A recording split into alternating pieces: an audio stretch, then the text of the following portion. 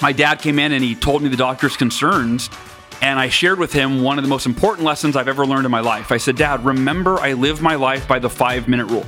He said, remind me what that means. And I said, I learned in my Cutco training. It states that when something goes wrong in life, it's okay to be negative, to get angry, upset, like feel your emotions, but there's no value in dwelling on something that is now out of your control. It's in the past. You can't change it.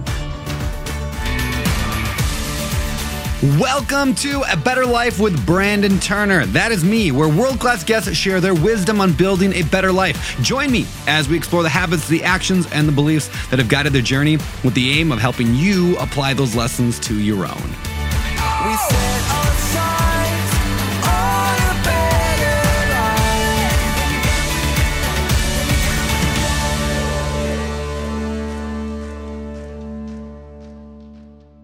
Hal Elrod, my best friend in the entire world. You Brandon don't know that. Turner. I love you, dude. I tell you, I was in the car talking to my good friend Jeremy, and I was talking about the dinner that you put on and how just phenomenal. I'm like, dude, it was at the most amazing house. He flew in his crew from Hawaii, all the chefs. They had stations at different parts of the property. I'm like, it was unbelievable. I'm like, and he's like, that's cool. And I said, yeah. I'm like, do you know Brandon? He's like, I know, I've heard of him. I go, yeah. It's really interesting. I said, I really admire Brandon. He's very successful. I'm like, handsome. Looks like a Viking. Like a Viking. Like and a I said, strong Viking. so it's interesting how, I said, I kind of hold Brandon on a pedestal. I'm like, but then I think he holds me on a pedestal. I was like, it's kind of interesting. We're like just two men holding each other's pedestals. Okay. That's right, dude. So weird. Anyway, I did not intend to start to completely take over the podcast. Can we do more of that? I like you talking about me. This is really fun. Yes. Positive things about you, man. Yeah, it was really good. No, actually, that dinner was really special for me because my sister came. My sister Amber, shout out to Amber, wherever she's watching. And she was a big fan of yours. It changed a big part of her life. So she got to meet you. I remember that. Yeah, wow. It was a really special time for her. So it was very cool. So thank you for being awesome and for coming back on. Well, this is the first time on this show. But this is probably the 40th time I've interviewed you. Yeah. But it's the second. Okay, second. But same in thing. your dreams, apparently, you It's a lot of dreams. It's weird, man. Well, it's like you dream about what you like when you have a person's cardboard cutout on your ceiling, you dream about them a lot. Yeah, that makes sense. Yeah, that makes sense. Stole that from your event. Yeah. All right, I'm going to walk out now. I know you as, the world knows you as the Miracle Morning guy. Yeah. You wrote a book. Apparently, some people bought it, like a few million people. You have a movie about the Miracle Morning. What's it called? The Miracle Morning. Yeah. Shocking. Okay. You've got lots of books now. What, dozen? 14-ish. 14-ish. Yeah. You've got the app now. You've got like a huge thing going. But take us back to a place, you decide where, earlier in your life, before you were Miracle Morning Hal. Yeah.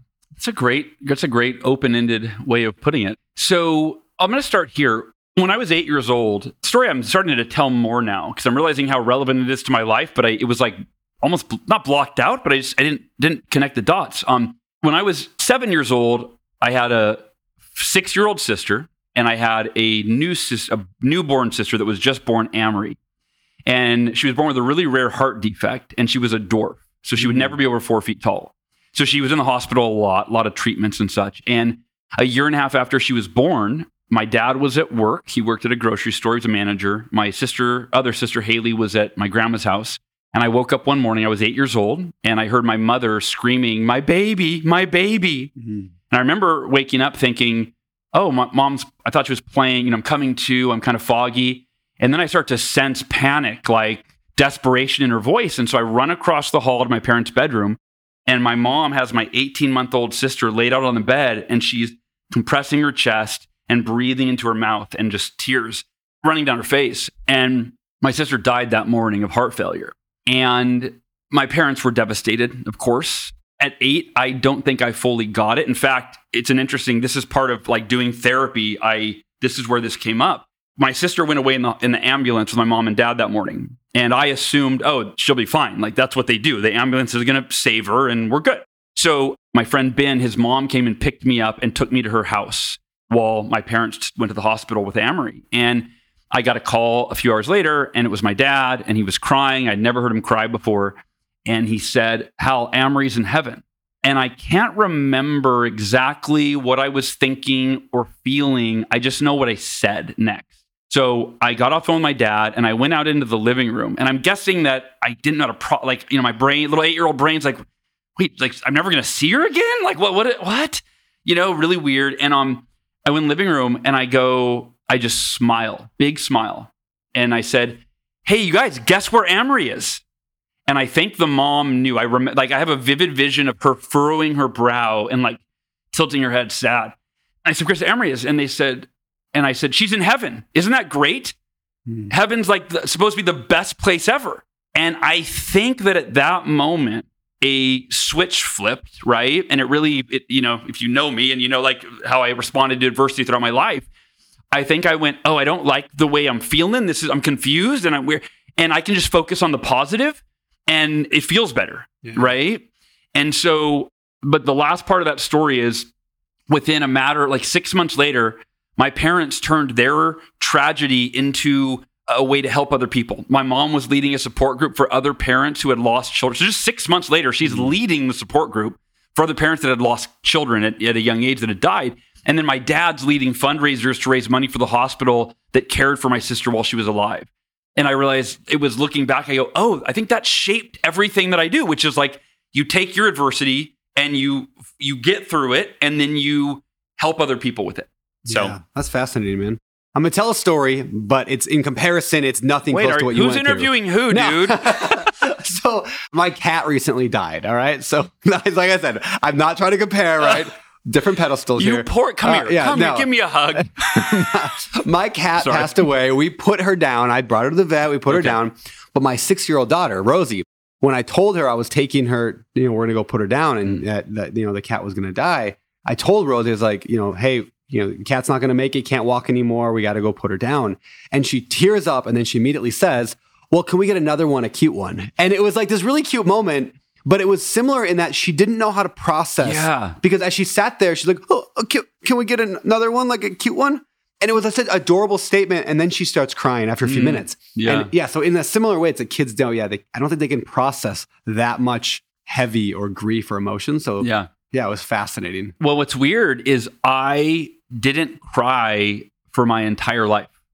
And because my belief was always like, no matter what happens, there's good in it.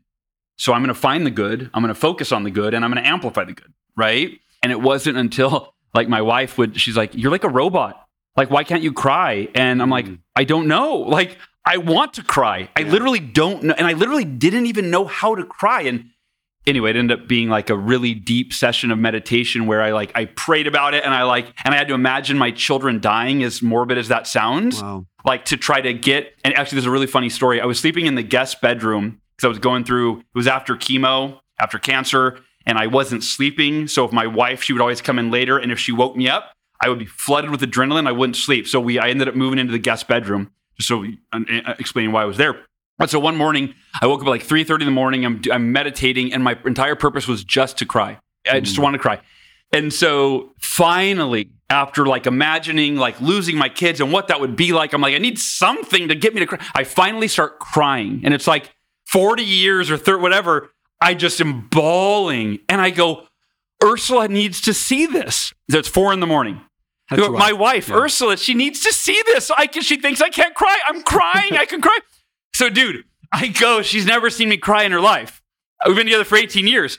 I wake her up out of a dead sleep and I'm bawling. And she just goes fight or flight. She's like, what's wrong? Where are the kids? What's wrong? I'm like, no, they're fine. Baby, I'm crying. She's like, what is wrong with you? So anyway. All right. So moral of the story is don't wake your wife up. Yeah. If you have a breakthrough to share with your wife, wait until she wakes up. Don't shake her out of a dead sleep. But anyway, it opened up the floodgates, and then I couldn't stop crying for like months. I would just start crying all the time. And then it became too much. She's like, you're a mess, dude. I don't know what's wrong with you. So yeah. Wow, man. I didn't know you couldn't cry. Yeah. No, you can. Do you feel like you're normalized now? I mean, can you appropriately cry? It's hard because of the way I interpret things. Like there's very little, like it would have to be losing a child, like there's very little that to me is, but I want to cry. It's still weird. So no, it's still hard to cry. It's hard. I like went back to not crying and so, but I do get, I can get choked. I mean, I actually got, I don't know if you told it was a very slight, but I got choked up when I was telling Amory's story. Yeah. So, but that's usually about as far as it goes. Like to actually get a tear to run down my face, there's no pride in that. It's like, I actually wish it was easier for me to feel those emotions. So, yeah. Wow, man. You want to talk about that a little more? Yeah. We got a little therapy session. Yeah, I need a little therapy. Yeah, no, we need to bring Brooke Weinstein back. I interviewed her earlier today. She might have some answers, but I'm going to go to a more happy time. Yeah. Car accident.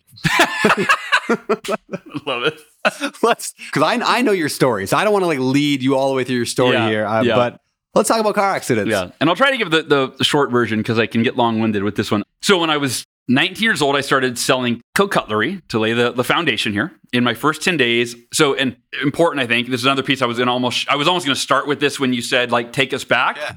That my whole life I was very mediocre at everything I did. I think that's an important piece. Like, I didn't get good grades. I wasn't an athlete. I wasn't popular.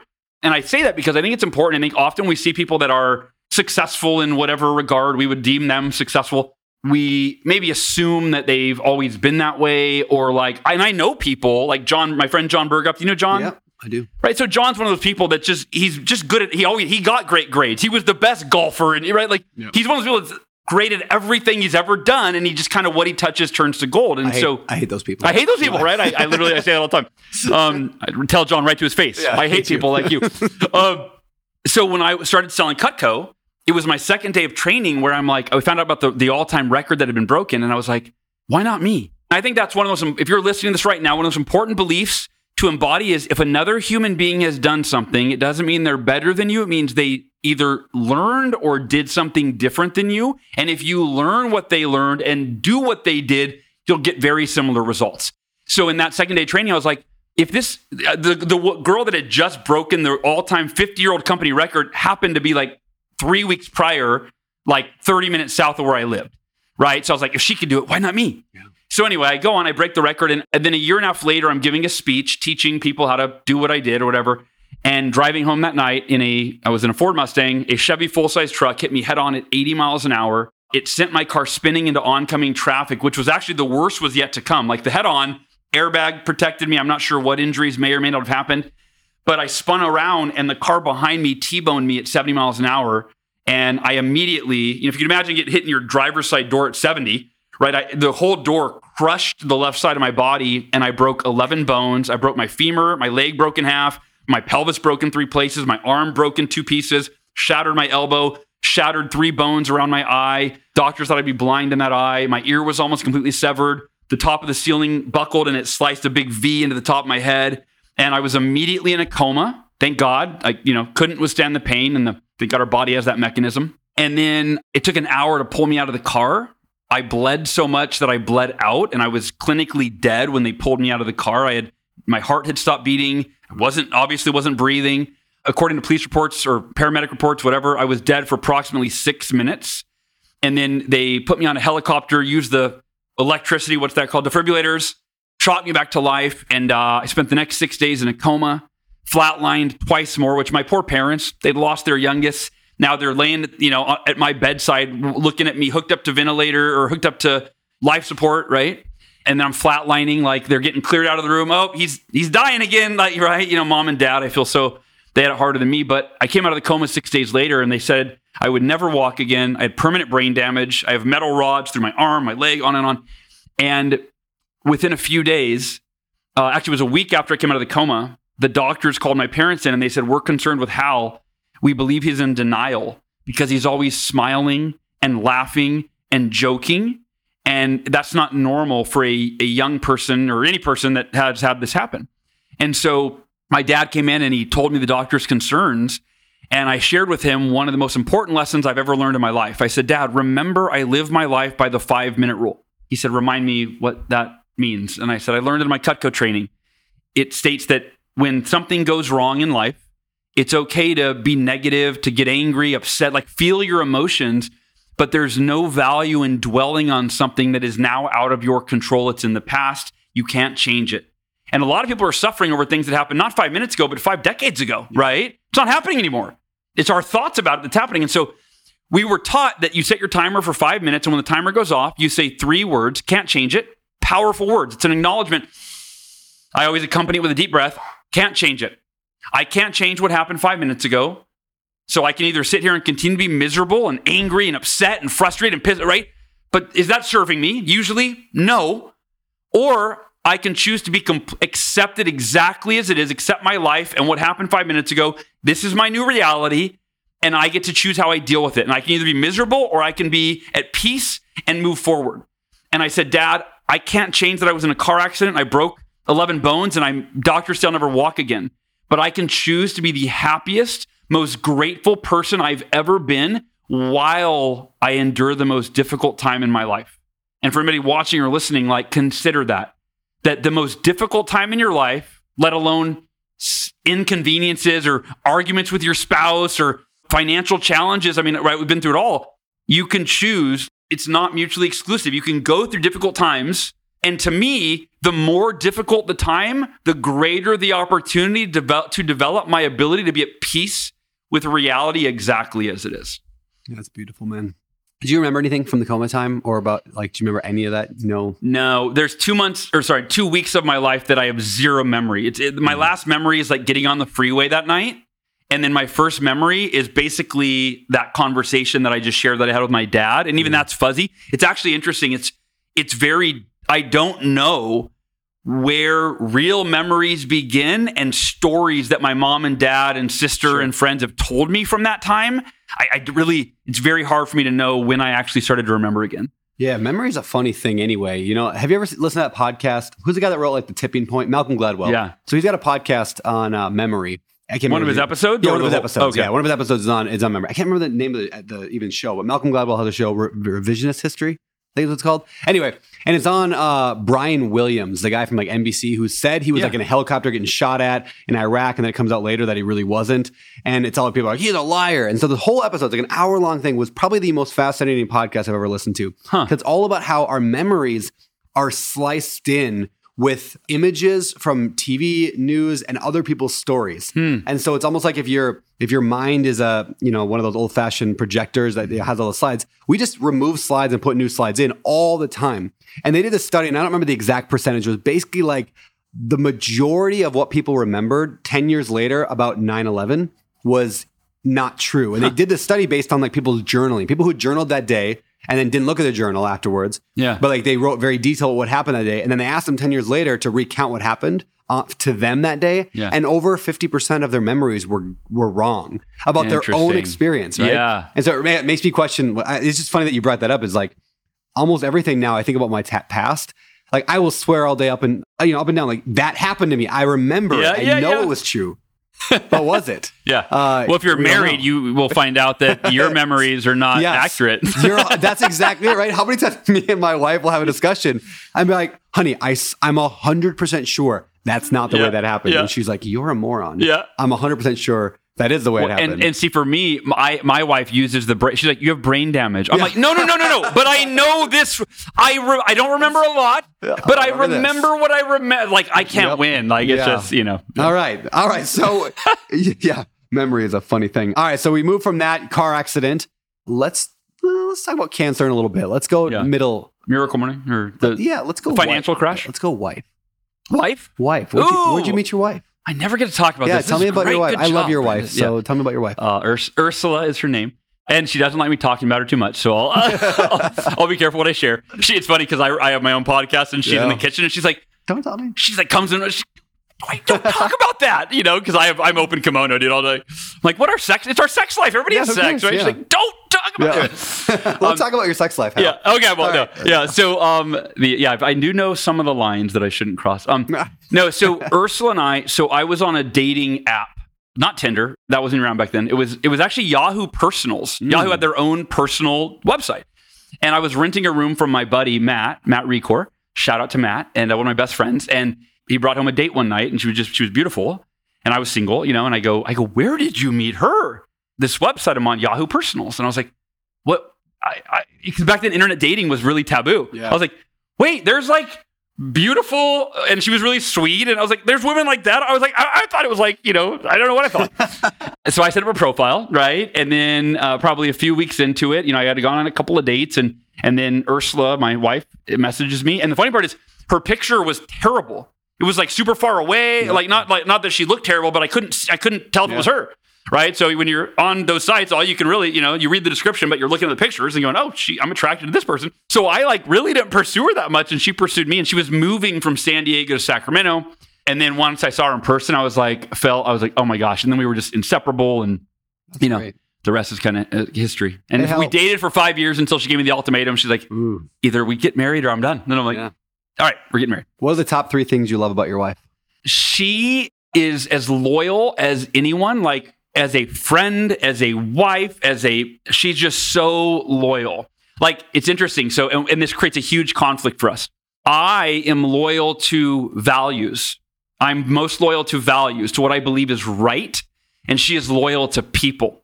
So it's very interesting. So if she does or says something that I feel like wasn't her best moment and violates what I believe is right, I will defend the value. Or if somebody hurts her, if somebody says something and is offending or whatever, I'm always looking for the best in people. I'm trying to understand why. Maybe they were hurt as a child, and that's why, so she can't stand. Right? So we totally butt heads. But I think at the end of the day, she really does value that I adhere to my values, just not when they conflict with what she's upset about. Makes sense.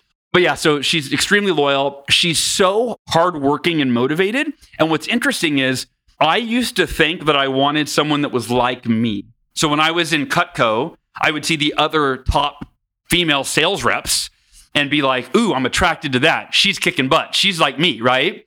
And I thought that I wanted somebody like me in business. And what I ended up realizing was it's the qualities of someone who is motivated and disciplined. But my wife stays home with the kids. We have 2 kids. And I realized, if my wife was like me, then the house would be neglected, or we'd have to pay people to take care of it, or right, the kids would not be being raised by one of us, And so I love how motivated she is, but she applies it to our family and to our household. And so it was interesting. And I've actually, when I used to do like one-on-one coaching, I would actually share that with a lot of my clients that were looking for their future wife. I'd go, hey, keep this in mind. What you think you want, you might just want the qualities, but you might want her to apply them to different things. That's good. And she's supportive. She's so supportive. Like she's our rock, man. She's supportive of me and my goals and dreams. And, and a lot of times that means that she has to really make sacrifices. But a great example. I'm supposed to be taking our daughter to dance class. I do it every Wednesday. And I said, hey, sweetie, I want to let you know there's this opportunity that came up. I'm going to let you decide. And she's like, she loves you, by the way. And she was like, no, Brandon's awesome. She's like, I'll take care of it. I'll get the kids from school. I'll take Sophie to dance. You go do the podcast with Brandon. So just an example of her putting my, needs first. And, but yeah, it was but she loves you too, which I think if it was somebody else, she might've been like, no, you do podcasts all the time. So more kudos to Brandon Turner. The dinner was worth it just for that right there. Totally. Yeah, that's why I did that dinner. So I knew that someday I'd cash in my favor. Yeah, I got my favor. I'll tell her I said thank you. Yeah. That dinner probably earned you. I think you got more. I think you got you got like 10 in the bank, dude. Yeah, good. Yeah. We'll do this podcast again every week for a while, every Wednesday. All right. How do you balance with your wife this? And maybe you don't have to balance it, but I'm kind of projecting because I have this sometimes. I am super outgoing and ambitious, and I like business, and I like traveling and speaking sometimes, and I like the whole thing. Yeah. My wife would rather have me at home with the kids playing or going to the beach. Family, is her ideal, and she's again very supportive of me. But she also would just rather have. So for her, it's an internal conflict. It's being supportive, but she'd rather have you there. Yeah. Do you face any of that? Like when you go and travel, do you ever have any conflict there? No. So it's interesting. And it depends if it's if it's too much. Like I've had times where I'm writing a book or doing a book launch, and this just happened recently where toward the end of my manuscript, and then it was down to I had 4 weeks left, and I was like, sweetie, the pace I'm on, I'm going to need to work weekends, and I haven't done that. And it's been a long time since I worked weekends like that. She's like, okay. And actually, I thought it was me. I'm going to need this weekend. And then that weekend ends and I'm nowhere near. I'm like, I'm going to need next weekend. And that ended up going on for 4 weekends. So by the 4th weekend, she's like, okay, it's like, and then after that, and then it comes back where she's like, I just gave you 4 weekends. Like, no, you can't do that. Like, and I'm like, all right. So, but overall, I think she actually likes breaks from me. And that may be for many reasons. I think one, I'm an optimizer. I optimize everything, including everything that we do as a family. And she's a lot more just chill and like, dude, I want to eat this crappy food right now. And for me, I'm literally impeccably optimizing. I'm like, I will not put anything in my body for the most part that is not like, and so I'm not with the kids, with her. And there was a time where it actually got really, when I had cancer, and I think I was trying to control things even like more, and it became a major issue. So now I'm much more chill. I think she really does like, I think it is. Yeah, I think she's like, oh, he goes out of town and I don't have to worry that he's going to like try to make sure we're eating perfectly all the time. So yeah. That makes a lot of sense. What about just marriage in general? And I know we'll get to Miracle Morning stuff. I'm teasing That's the good. audience. They know I it's like coming, it. right? Because I know every interview you do, you just sit there and talk about Miracle Morning, which people want to hear. But I want to know about, you have a strong marriage, at least from the outside, it looks a very strong marriage. Yeah. A lot of people listening to this maybe don't have a strong marriage and they're struggling. Yeah. What advice do you have people? What has worked for you to give you a better marriage? First, I just want to say that we've been on the brink of divorce. And I don't, that's a strong statement, but I've definitely considered it. And so is she, right? Like, I don't know if I can do this anymore. Yeah. She told me recently, she probably wouldn't let me share this. You know what? I'm going to start. Well, she really considered it. Well, I'll just say that at one point, she really considered it like when it was really hard. So I just want to say that, like, it's not all roses and, it's definitely been really challenging at times. I'll tell you what was the game changer for me. And actually, I just spoke at a Front Row Dads event, and this was the crux of my message at the event. In 2016, we moved from California to Texas. And we came out, looked at houses, didn't find anything we liked, had a second trip scheduled, and she couldn't, for whatever reason, at the last minute, she had to stay back, and I came by myself. But we had sold our house. We had to find a house. So I had to find it sight unseen, which never a good idea. And so I find this house. I love it. I FaceTime her or whatever. She's like, looks great. I trust you. Get it. I get it. And then we fly into the house and we have to take separate flights for some reason. She flies in with the kids, drives to the new house. I actually go to the car dealership because I had left my car in California, turned in the lease, had a new car waiting for me here. I get a call from her. I'm at the dealership and I go, oh, hold on. My wife's calling. She's seeing our house for the first time. This is going to be great. Hold on. I can't wait to hear. And she's like, I do not like it at all. And I go, yeah, right. Isn't it amazing? She's like, I'm not joking. And I just am like, I don't know I just bought a house for us and she doesn't like it. And I'm like, why don't you? And she starts naming off all the things she doesn't like. She's like, I'm sorry, but I'm just being honest. Like, I'm like, oh, I can't talk to you right now. I'm signing paperwork. I love you. I'll call you in a little bit. And so that was the start of like that summer. And I was working a lot. I think we were already a really stressful place. Now she's living in an environment that she doesn't like. So a lot of conflict. So our marriage started to really spiral into a really bad place. Within a couple of months, we're supposed to go on a camping trip. And we get in this huge blowout fight. And I'm like, I don't remember. I think it was me that decided, I'm not going. I'm not going. I'm not going. I don't want to go. I don't want to be around you, whatever. So I decided not to go on the camping trip. And part of me, and by the way, this is how messed up my priorities were. I'm like, great, I can work, right? Like my kids were little, dude. In hindsight, I would have never missed that camping trip. And I would never right now. But then I was a workaholic, undiagnosed, didn't realize it. It was all for the family story. We all tell ourselves, all of us entrepreneurs. But I realized our kids aren't going to remember how many mortgage payments we made or how many books we sold or how many speeches we gave, right? And so they leave. And while she's gone, I read this article by Brian Reeves called Choose Her Every Day. Have you heard of this? Buy the book. He just came out with a book. I read this article and it makes me realize that my wife is not my priority. I have one foot out the door and I'm not fully committed. And then this was the real breakthrough that it led to that transformed my marriage. And that I would say, this is the real answer. I always take forever to get the answer. This is the answer. I realized that I was in what I call a reciprocal relationship, meaning I reciprocated her energy, her mood, the way she treated me. And I think we all do this, right? It's very normal. If someone is nice to you, your spouse or stranger, right? You naturally feel inclined to reciprocate that niceness, that kindness, whatever.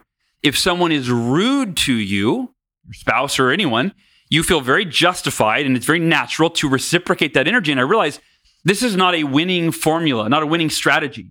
We have ups and downs because it's reciprocal. And if she's in a bad mood, right, that's not even about me, but she's going to naturally come from that place of she's angry. So it's not about me, but I'm going to take it personally. And then I'm going to come right back at her. So I had the epiphany. I went, what if I just in writing, and this became my miracle morning. I go, what if I clarify in writing who I'm committed to being as a husband?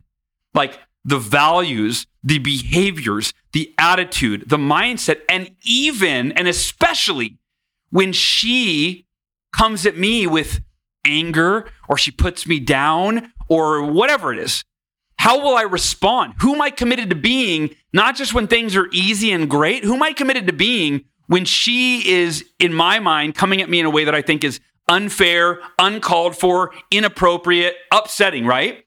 And so I went, I'm going to be not the perfect husband, but like, I'm just committed. This is the husband I'm going to be. And there's nothing that she can do or say to change it. Like that was my aspiration. And I go, theoretically, that should transform our relationship because she's in a reciprocal relationship like 99% of human beings are. So if I consistently, for the rest of this year, it was like June at that time, like for the next 6 months, I'm going to try this strategy where every morning during my miracle morning, I'm going to read these affirmations that affirm the husband I'm committed to being, why I'm committed to that, and what specific actions, words, phrase, what I will do to be that. And she came home. And here's what I did. I go, I need a big act. Not where I say this is what I'm going to do because I wanted to show her. I didn't want to put, because she had me say things before and not follow through. So I asked myself, what are all of her fears and insecurities in our relationship? And I created this thing on like Shutterfly or whatever called My Forever Pledge. And it was to Ursula, my wife for life, from Hal, your husband till the end. And she's a child of divorce, so she's got, fears and things. And I addressed all of her concerns, right? It'd be like in sales, handling the objections. And I affirmed my commitment to her. No matter what, there was nothing she could do to change who I was going to be for her.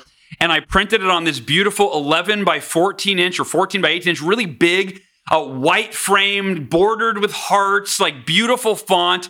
I had it overnighted and I hung it on her wall next to her bed so that she would see it first thing in the morning and last thing before bed. And so when she came home, we had come off this huge conflict. And I knew that, and I wanted, I go, hey, sweetie, I just want you to know I'm so sorry for how I've treated you and everything I've done. And this is how I'm committed to showing up for you. And you can count on this. I signed it, that transformed our marriage. Mm. And again, I didn't tell her about the affirmations part or that. I just wanted to show her that. But me showing up that way, it was reciprocal. And she would get triggered, just like she always, right? But I wouldn't react. And I wasn't perfect, but I would do my best not to react. And if I reacted, I would quickly catch myself and go, I'm sorry. I just took that personally. It's not about me. How can I serve you better? How can I be a better husband for you? And that was the secret to transforming our marriage. And to this day, it's that. And eventually I confessed to her what I had done. And then she started now we both approach it that way. And the last thing I'll say on that is I was diagnosed with cancer 3 months later. And thank God, I don't know that our marriage would have made it through cancer had I not had that epiphany and made that commitment to how I was going to show up for her before I was diagnosed. Wow.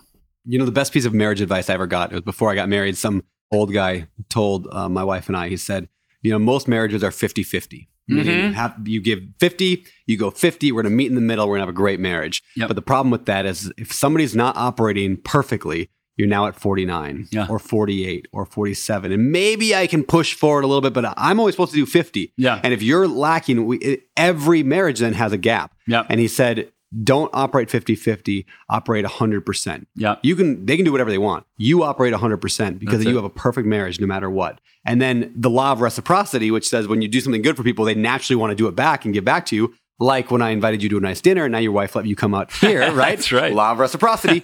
Same thing, it applies in business, it applies in life, it applies in marriage. Yeah. And so all of a sudden then, the more I'm not perfect either at it, but the more I can say, it doesn't matter what you do. I'm going to Jocko Willink this thing and extreme ownership it. Yeah. And I'm going to have 100% marriage. And as a result, anytime there is a problem, it's usually because I'm not doing 100%. Yeah. And if we can stick with that. So, all right. You just said in 2 minutes what it took me 10, man. I need your coaching on how to speak in sound bites. What you do is you listen to somebody else talk for And then you 5 minutes, and then you just I think, how do I summarize this up for a social media clip so I can go viral with it? Genius. All right, so you mentioned Miracle Morning, so we probably should. What is Morning Miracle? It's a really great book, man. You should read it. The Miracle Morning was a book that made a big impact on my life as well. I read it years and years ago, back probably close to the time. I mean, I think I read it pretty early. And I was a guy that I hate waking up early. I do not wake up early. I mean, that's what I would say. I don't like waking up early. And that just changed a lot for me. And so can you explain, how did you get from Yo Pal Hal, right, to Miracle Morning Hal? Yeah. So 2008, the U.S. economy crashed, and tough year. Yeah, were you around in that time? Yeah, it wasn't just me. Yeah, no, I was there. I was buying real estate though. That was fun. I speak at a lot of real estate events, and I'm like, how many were there during that? How many suffered those effects? And so I had just bought my first new house, and at the top of the market. And usually good strategy, actually. Yeah, and then that crashed, and I crashed with the economy, like millions of people did, and I lost over half of my coaching clients. That's how I made all my income. And I was coach salespeople and entrepreneurs. Lost over half my clients, lost over half my income, lived on credit cards, lost my house, could not pay my mortgage. And it's like when you're living the dream, right? You bought the house. I'm engaged to be married. We're planning a family. I mean, all of it. And then I can't pay the bills. I'm living in fear. I canceled my gym membership. I'm eating terribly. My habits fell off. I was a mess. And literally financially, physically, mentally, emotionally, I was at the lowest point in my life. And a buddy of mine, John Berghoff, who I mentioned him earlier, he recommended I listen to this Jim Rohn audio. And I don't remember the name of it. It was probably Your Best Year Ever. I don't remember the name of it, but he said it was a life changer, game changer for him. And it changed my life. It was the catalyst for the Miracle Morning, if you will. It was one quote. And Jim Rohn said, your level of success, and I believe it's in all areas of life, right? But your level of success will seldom exceed your level of personal development.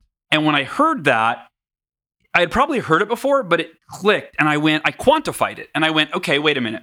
So if we're measuring success, however you define it, fulfillment, freedom, however you define it, if you're measuring success in any area of your life on a scale of 1 to 10, 10 being the best, it is safe to say that human beings aspire toward a 10, right? We want life to be as good as it can be, as happy and healthy, and our relationships to be as harmonious, and we want to experience as much love and freedom. And nobody is like, I don't want to be too happy or too healthy. I'll settle for like a 6. Like, no, we all aspire toward this level 10.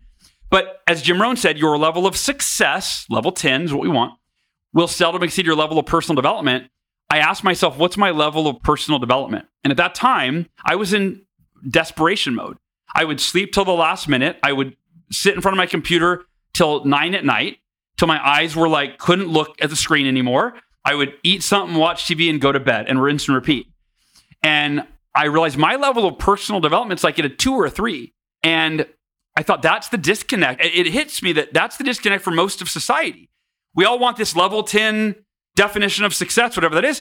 But our level of personal development, if it's at a 2 or a 3 or a 4 or 5, the disconnect is we're not dedicating time each day to becoming the person that we need to be that is capable of creating the success that we want. We're staying relatively the same and wondering why our results aren't getting better. And I had the epiphany. I went, okay, I'm going to go home and I'm going to go figure out what do the world's most successful people do for their personal development. I'm going to do that.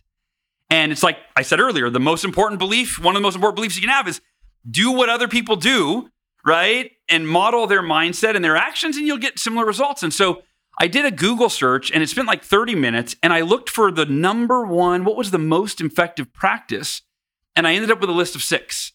It was meditation, affirmations, visualization, exercise, reading, and journaling. And I went, which is the best one? And there was no clear-cut answer. The world's most successful people for centuries have attributed their success to one of these practices. For example, I saw an article, Fortune 500 CEOs who swear by meditation. And that was a paradigm shift because I always thought of meditation like monks getting closer to God. I never thought of CEOs that were attributing their greatest ideas and clarity that led to huge financial windfalls. I'm like, I guess I got to start meditating, right? And it went on down the line with these 6 practices, and I go, I don't know which one to do. And then the epiphany was, what if I did all of these? And I woke up the next morning. I did all 6 practices poorly. I didn't know how to meditate. My mind was racing. Affirmations felt super inauthentic the way I learned them. It all felt kind of funky. But even doing it relatively mediocre, it was like more of a mediocre morning that first day. I felt like this is it. If I start every day with this much clarity and energy and motivation, and I'm learning something new, it's only a matter of time before I become the person that I need to be to create and sustain the success that I want in my life. And I was thinking like 1% better every day, like a year from now, it can be totally different. My life can be different. It happened so fast. In less than 2 months, I more than doubled my income. And I want to highlight, Brandon, that was in the 2008 recession. Like it was getting worse and worse and worse. And I doubled my income. I want to highlight that because we're in that time again right now. Yeah. And I want you to realize that you are not at the mercy of the recession. You're in charge, right? Even though it was harder to get coaching clients, there were still people out there that wanted coaching, right? And I figured it out. In 2 months, I more than doubled my client load, right? I found those people. And so I went to my wife. The last part of the story is I said, sweetheart, I just signed on 2 new coaching clients. It's in less than 2 months because of this morning routine, literally, because I'm reading a book on getting coaching clients. I'm affirming that I can do it. I'm visualizing it every day. I said, we've more than doubled our income. It feels like a freaking miracle. She goes, it's your miracle morning. And I go, yeah, I like that. Miracle morning. And so I wrote it down. I never thought it'd be a book. But then I started teaching it to my coaching clients. And one by one after another, they went, I'm not a morning person, Hal. I go, no, neither was I. Here's 5. I have 5 little tips on how to beat the snooze button. And 13 out of 14 of my coaching clients came back to the next call and they go, Hal, Miracle Morning's changing my life. I'm selling more. I'm in better shape. I'm reading again. I'm on and on and on.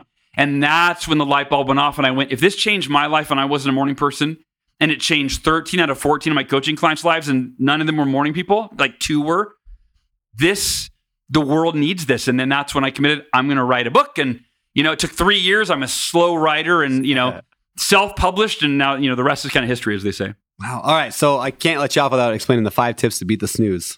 How do we do that? We hardly ever talk about that. Brandon, you're so good. I should only give like 3.5 and then you have to read the book. I'll give all 5. I don't care. So number 1 is set your intention before bed. And this is actually sounds like a like a softie. Dude, it's so crucial. Think about this. Your first thought in the morning is almost always the last thought you had before bed. And even maybe more accurately, your mental and emotional state in the morning is whatever mental and emotional state you dwelled in before bed. In fact, I'm writing the Miracle Evening right now. It's essentially like that's a big crux, a big part of it. So if you go to bed feeling stressed and overwhelmed and thinking about all the millions of things you got to get done, first of all, it's harder to fall asleep. Your quality of sleep is usually poor, right? You might have some nightmares, but then you wake up in that state and you're like, oh God, I got to face it all over again. And here's what made me realize that is when I was a kid, there was no time better than Christmas morning to wake up. I just wrote down Christmas morning. That's what I thought of. Christmas morning. Yeah. Like, and so you're never tired on Christmas morning. Yeah. Or are you ever tired? It doesn't matter what time you go to bed, how many hours you go to sleep, if you have terrible quality of sleep. I went, why can't I recreate that experience every morning? And then I reverse engineered it. Why am I excited with Christmas morning? Because when I go to bed, I have an intention. I might not set it consciously, but there's an intention that I am going to wake up. I'm going to run in the living room. I'm going to look at the presents. It's going to be the greatest thing. I'm so excited. And I thought, why don't I have that intention and that mindset every single night when I go to bed? So I wrote out these affirmations. I call them my bedtime affirmations. And if you get the Miracle Morning book, they're one of the bonuses in there. But the bedtime affirmations, it was like word for word that I would tell myself, no matter how many hours of sleep I'm getting, whether I wake up or I don't or whatever, I'm going to wake up. I'm going to jump out of bed. I'm going to have so much energy and excitement for the morning. I'm going to generate that. It's not dependent on something out of my control. I'm in control. So that's number 1. Set an empowering intention. By the way, I'll let you continue with the other 4. But I just want, when I read the Miracle Morning, I read that part and I laughed. I mean, where you talked about just waking up early and how you'd want to, and I'm like, there's no chance that works. There's just none. And then the first day I did it, I was like, I'm so happy to be up right now. It worked exactly as you said. So I just wanted to give some credibility there. It was amazing. I will say this. If anybody is listening that does not consider themselves a morning person, join the club. We survey the Miracle Morning community regularly. And there's hundreds of thousands of members in our Facebook group, and it averages 72% that say they had never in their life been a morning person until they read the book. And now they do the Miracle Morning, 5, 6 days a week, 7 days a week, right?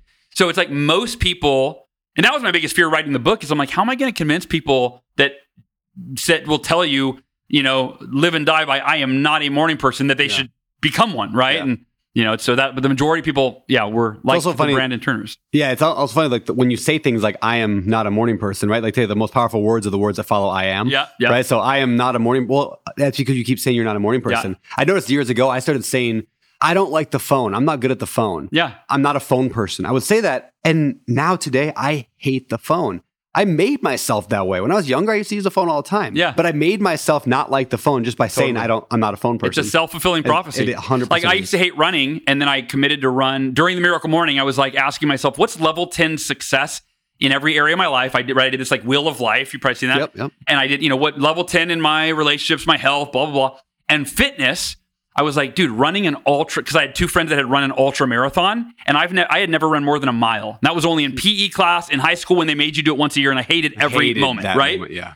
And I'm like, dude, level 10 success would be doing what my buddies did and running a 52-mile ultra marathon.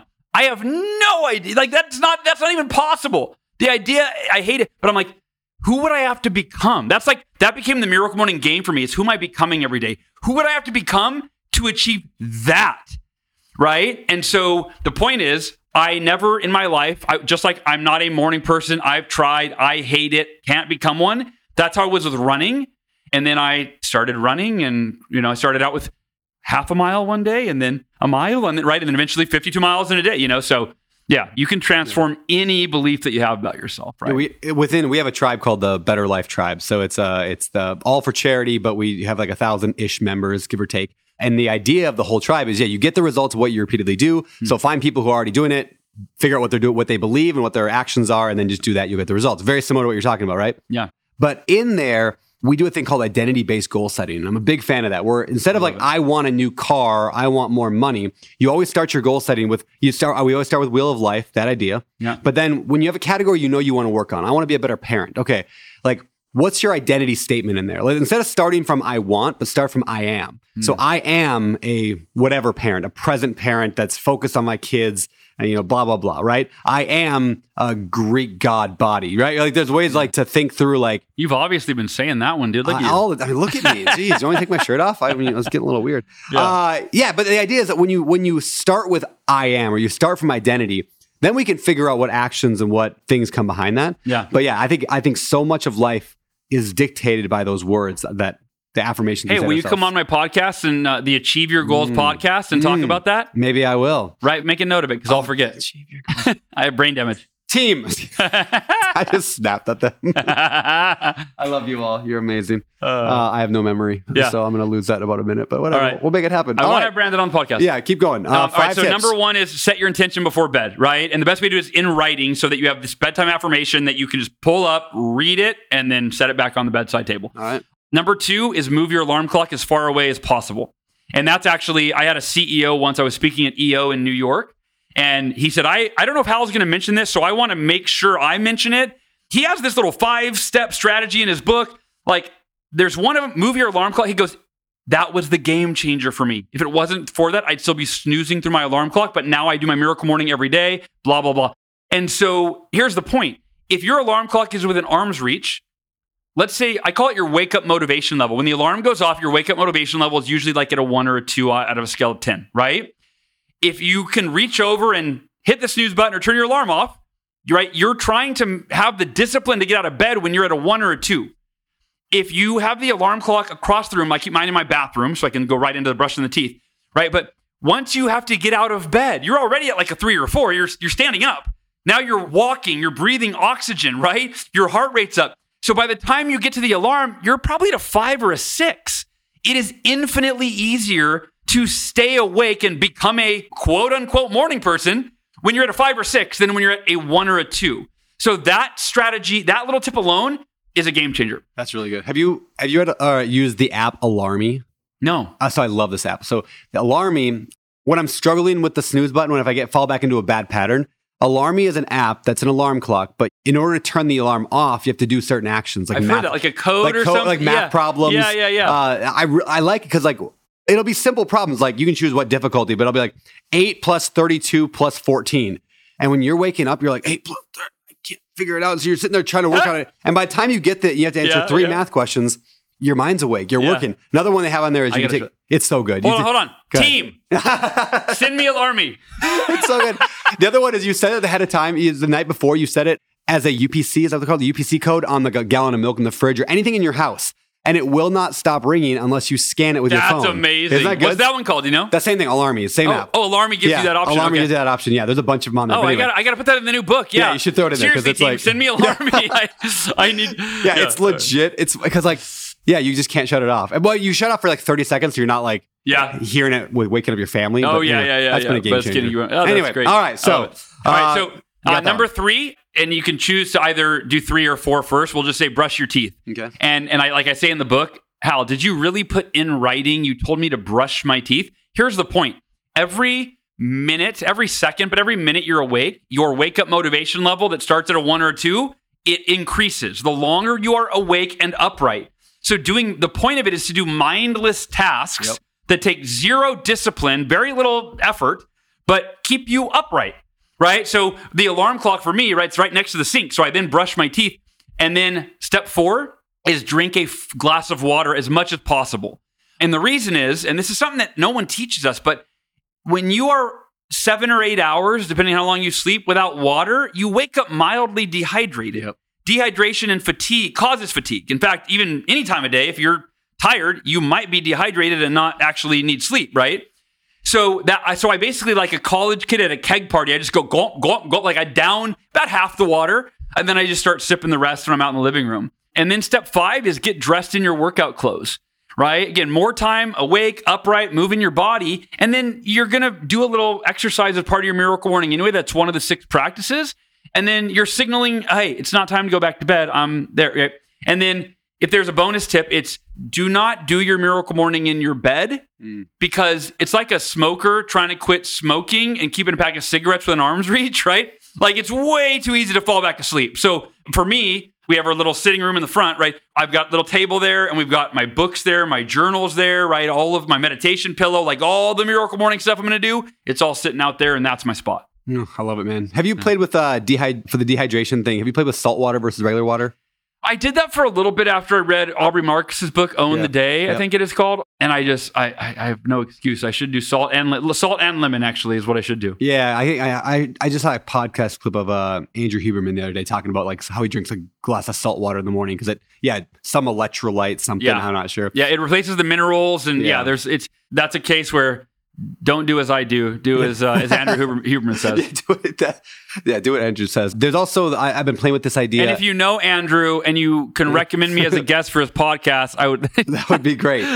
We'll make it happen. I'll call my buddy Andrew. Yeah. Sure, I wouldn't call him. The greens, athletic greens. There's a bunch of different companies that do that. Have you done that? Is that downing water with something else, protein powder or greens, or is it just water? So what I do, actually, here's a little hack. This is actually what I started doing probably a few months ago, and I love this. I debated whether or not to put it in the Miracle Morning book. I did put it in, though, and I said that. I wasn't sure to put this in, but here you go. So what I do is I buy this green tea. So there's this company called, it's PIQUE, Peak Teas, and the teas are micro powder. They grind it up into a fine powder so you can you tear it open, it's a little packet, and you put it into room temperature water and you almost barely stir it and it'll just dissolve, right? So I get a little 8-ounce carafe, this little tiny mason jar thing. And before bed, I put one of those little green teas in. It's got about 50 milligrams of caffeine. However, green tea also has L-theanine, which balances out the effects of caffeine so you don't have the crash. It also has polyphenols, which I don't know what those are, but I know the word. And I do know those have shown to be cancer-fighting compound, right? It's supposed to be help against cancer. So when my alarm goes off, I turn it off. I grab that off my nightstand. I shoot the little green tea. And then I get up and I do my other 4 steps in the process. While I'm doing that, the caffeine's kicking in, which is helping with my mental clarity and alertness, right? Give me a little energy. I have my water that I also drink kind of right after that. So that's my little hack. So I do start with that. And then I don't drink anything usually for a bit. And my first beverage or first meal beverage is a green smoothie. And I use Organifi's. They're one of my sponsors for the podcast. I've been a customer there since way before they sponsored me. So I do Organifi, like their green juice and their red juice and their protein powder and all that. Speaking of podcast sponsors, let's get to this week's podcast ad. Hey, it's Brandon. This ad is only for like 5% of the audience listening to this, but if that's you, you're going to love this. Are you interested in a hassle-free way to grow your wealth? A place where you can earn strong returns without any extra effort on your part and lower risk. Well, besides running my podcast here and the Better Life Tribe, which 100% of profits of that go to charity, I also manage a profitable real estate investment company called Open Door Capital. Our main goal at ODC is to help you achieve a better life through passive real estate investing. In other words, we want to help you make more money so that you can live the life that you desire. Since 2018, we've acquired over $730 million in value-add real estate across the country, delivering exceptional returns to more than 1,500 passive investors just like you. And here's the best part. You can start investing in one of our opportunities right now because our team has diligently evaluated over 700 deals this year to bring you our latest offering. It's called the Texas 3-Pack. The portfolio consists of 3 apartment complexes totaling 637 units located in Houston and Austin, Texas. We're acquiring these properties off market at a staggering $25 million discount. And by assuming the seller's loan, we have secured a low interest rate of 3.8% for the next 7 years. With that interest rate and the price discount, this investment carries less risk for investors, allowing my team to focus on creating value for you. Visit our website at odcfund.com/betterlife to connect with my team and determine if this deal is right for you. Again, that's odcfund.com/betterlife. Thanks for your attention. Look forward to potentially helping you achieve your financial goals with Open Door Capital. On the show, we always ask the guest, is there a mission, charity, cause that you just care about that we can give all the ad revenue from this episode toward? Like, what cause do you care about? Oh, there's a lot. I'd go Heroes for Children. Heroes for Children. Yeah. We chose them when the Miracle Morning movie came out, and they help kids with cancer. And I was going through cancer when the movie was being filmed, halfway through filming the movie. Like, I called my director. I'm like, hey, I have this really aggressive form of cancer and I have a 20% chance of surviving. So I really don't care about the movie anymore. I just have to survive for my family. And it was wild. He's a friend. His name is Nick Conadera. And he said, he was there for me and he talked to me. He's like, Hal, oh my gosh, and he said, hey, I don't want to overstep. He said, but I know you and I have pretty much no doubt in my mind that whatever the odds are, you're going to beat this. I was like, okay, thank you. That's great. He goes, and I think I should film you beating it. He said, I don't think the movie should be on hold. This is the movie now. And I was like, it just totally caught me off guard. And I was like, let me talk to Ursula and see what she says. And I'm like, hey, Nick wants to fly out and film me getting chemo and interview me and follow me around. And anyway, long story short, we ended up saying yes, and thank God we did. You've seen the movie, yeah? No, not yet, dude. I'm walking out. I'm walking out for the second time. I was waiting for my copy. I don't know. I'm looking. Miracle Morning. It's on the homepage now. It's free. MiracleMorning.com. I only watch DVDs. Yeah. So I'm gonna need the DVD. Actually, that's the funny part. You say that. That's a whole nother story. But I ordered 5,000 DVDs because my director's old school, and he said I should. And we have a warehouse with 4,970 DVDs. I just give them out and I'm like, hey, go watch this on Amazon Prime. Literally, I give them out. I bought stickers that say also available at miraclemorning.com and Amazon Prime. That's funny. And I just use the DVDs like a business card. I'm like, hey, you probably don't have a DVD player, but see that sticker? This is just a reminder to watch it on Amazon. That's so funny. That's actually a clever idea. For a marketing thing is to send DVDs. You're right. That's a good idea. They're only $1 a piece or whatever. Yeah, exactly. They're fairly cheap. Yeah. So it's like a tangible business card. Anyway, that's a good. So thank you. You just helped me get over my frustration with the fact that I wasted money on 4,000 DVDs. You gotta be more confident. Turn everything you do as a mistake into on purpose. Remember, that's my superpower, and I don't always apply it. But no. So, but if you're watching the movie, right? I don't spoiler alert. The original vision for the film, it started because Robert Kiyosaki. It was at the GoBundance event. Yeah. Were you there? Yeah. Yeah. I think so. When Yeah. he keynoted in Tahoe? Was I at that one? I've seen him talk so many times now. I don't remember Okay. if I was at that one. So I was his warm-up act. And then I got to have dinner with him afterwards with David and, with the elders of GoBundance. And I had brought a copy of The Miracle Morning, which was like, probably 2 years out at that time. And I had written a note for him. And it was under the table, like on my lap. And I was in my head having these like insecure conversations. I'm like, dude, you're going to look like a goober. Like, who cares? He's not going to read it. He's Robert Kiyosaki. He's worth like $80 million. He doesn't need your little self-published book on how to wake up early. And then thank God Wayne Gretzky showed up in that moment. Not actually, but I was like, really? Yeah, no, but his quote, you miss all the shots you don't take, right? Literally I thought of it and I was like, dude, I have nothing to lose. He doesn't know who I am. If I think I'm a goober, who cares? He doesn't know who I am. No. So I wait till the end of the dinner and I approach him and I'm like, Robert, I love your book, and I said, hey, I wrote that. I go, look, I don't know. I was all insecure and I did look like a goober. Gave him the book. Dude, I get an email 3 weeks later from his assistant. And she says, I'm paraphrasing, but Robert has read The Miracle Morning 3 times in the last 3 weeks. And my jaw hits the floor. I'm like, Wow. What? And it's changing his life. He does it every day with his wife. And he wants to have you on Rich Dad, Poor Dad. That's Rich Dad Radio. Yeah. Right? And I'm like, and the funny part is I go tell my wife, I'm like, sweetie, you'll never believe it. Robert Kiyosaki. She's like, who's Robert Kiyosaki? I'm like, you're no fun to tell this Trust me, stuff he's a to. big I deal can't in our celebrate world. with you. He's like huge. He's huge. And we're like, so the reason my buddy was trying to convince me to do the Miracle Morning documentary, and I'm like, dude, I'm so busy. That's a cool idea, but I don't even know. And then when Robert had me on the podcast and he was such a fan, I get off and I call Nick. I go, hey, I think we could get Robert Kiyosaki to be in the movie talking about the Miracle Morning. If he says yes, we could leverage that. Like anybody would say yes at that point. I was like, if Robert says yes, I'll do the movie. So we email Robert. He's like, dude, I'm in. Let's do it. So the movie was basically following my journey of trying to change 1 million lives one morning at a time. Like I went to Paris to do a media tour and my director flew with me and we have that footage. And then there's me like doing my Miracle Morning video blogs and all this stuff. And then we started interviewing Robert Kiyosaki about his morning routine, Brendan Burchard, Mel Robbins, Lewis Howes, Layla Ali, Muhammad Ali's daughter, all these folks, Joe Polish. And that was the original film. And then I get cancer. So like when you're watching the movie at the 60-minute mark, it takes this not violent turn, almost violent turn. And now the last 30 minutes are me fighting for my life while weaving in the other. Anyway, so that I forgot how I got on those 3 tangents all at once. That's good, man. Okay, well, I'm gonna bring us into a couple. First of all, I want to go through Miracle Morning. We should hit savers. Yes, right. So people know there, and then from there, I want to go into cancer. I don't want to get cancer. I want to get into your cancer story. Yeah. Go ahead. Yeah, it's real easy when somebody else's cancer. It's much easier. It's much easier.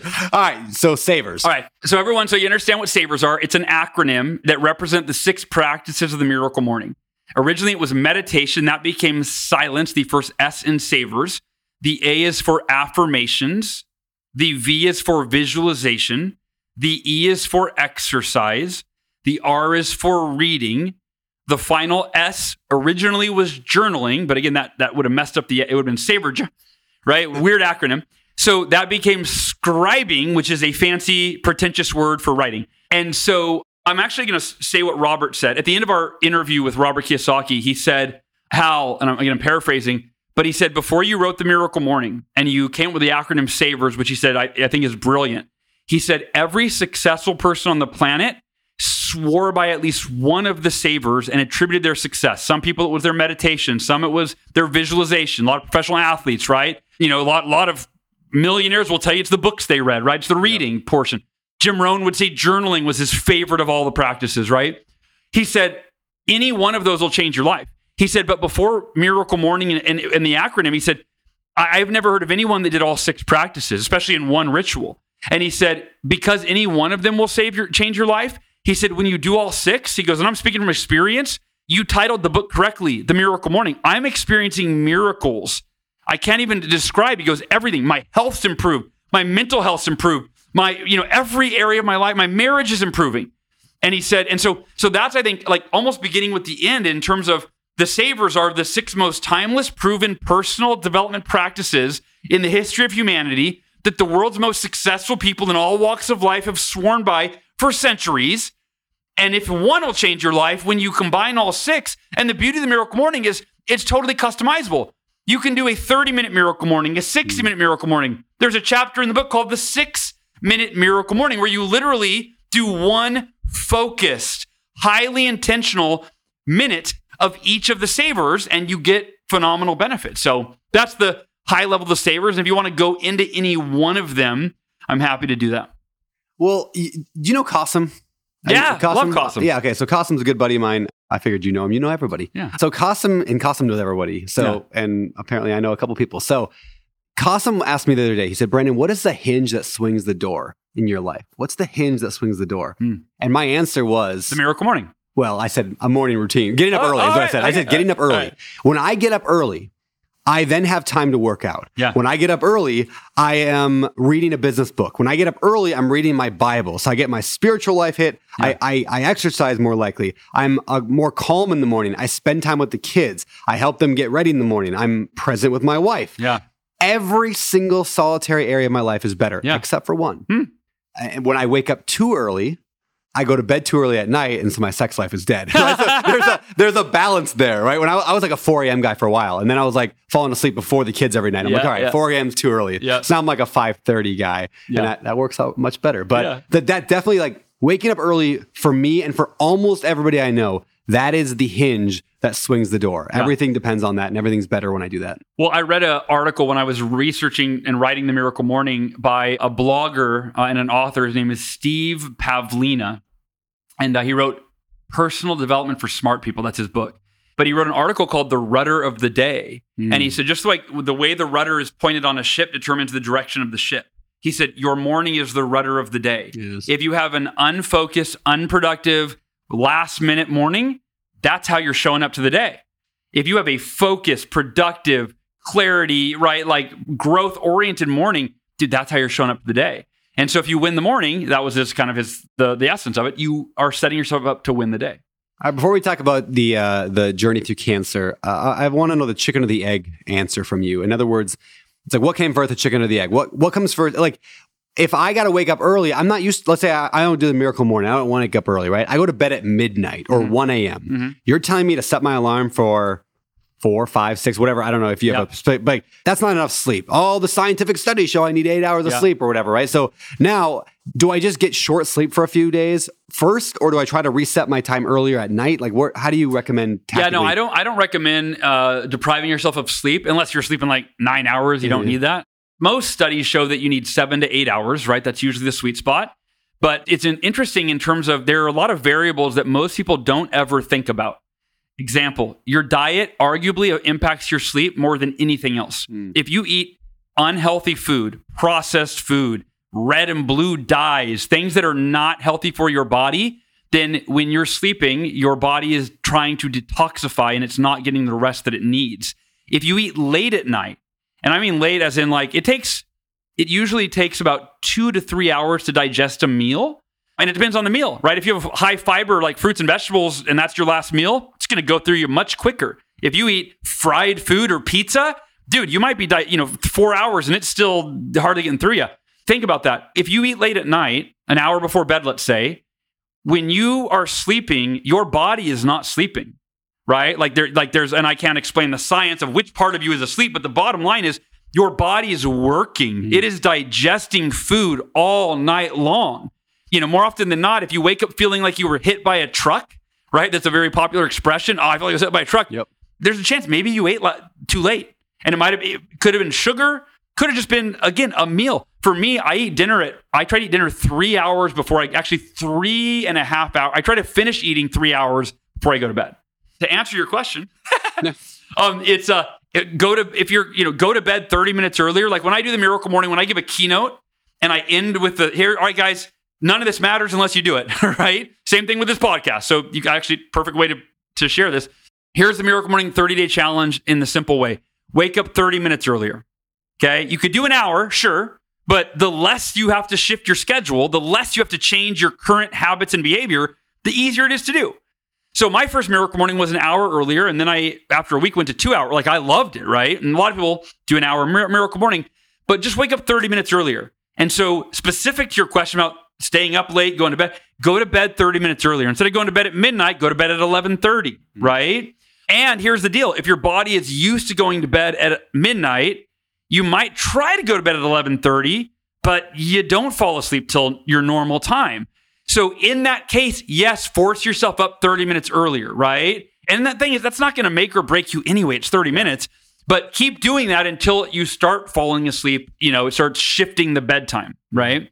But that's my recommendation is whatever time you're waking up earlier, if it's 30 minutes or an hour, go to bed 30 minutes or an hour earlier. And for most people, that's not their productive time. What are you doing at midnight? You're probably watching TV or you're on your phone. Yeah, just scrolling TikTok. Right? And I want to say this, you know Pat Flynn, Yep. Smart Passive Income Podcast, author of Will It Fly.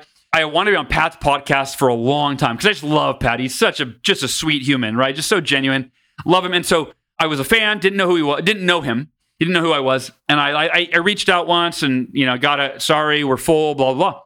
And then he reached out to me like a year later and he's like, Hal, I want to have you on the podcast. People keep telling me about your book and I'm not a morning person. So, I'm not like, I want to like hear your pitch. Why should I be a morning person?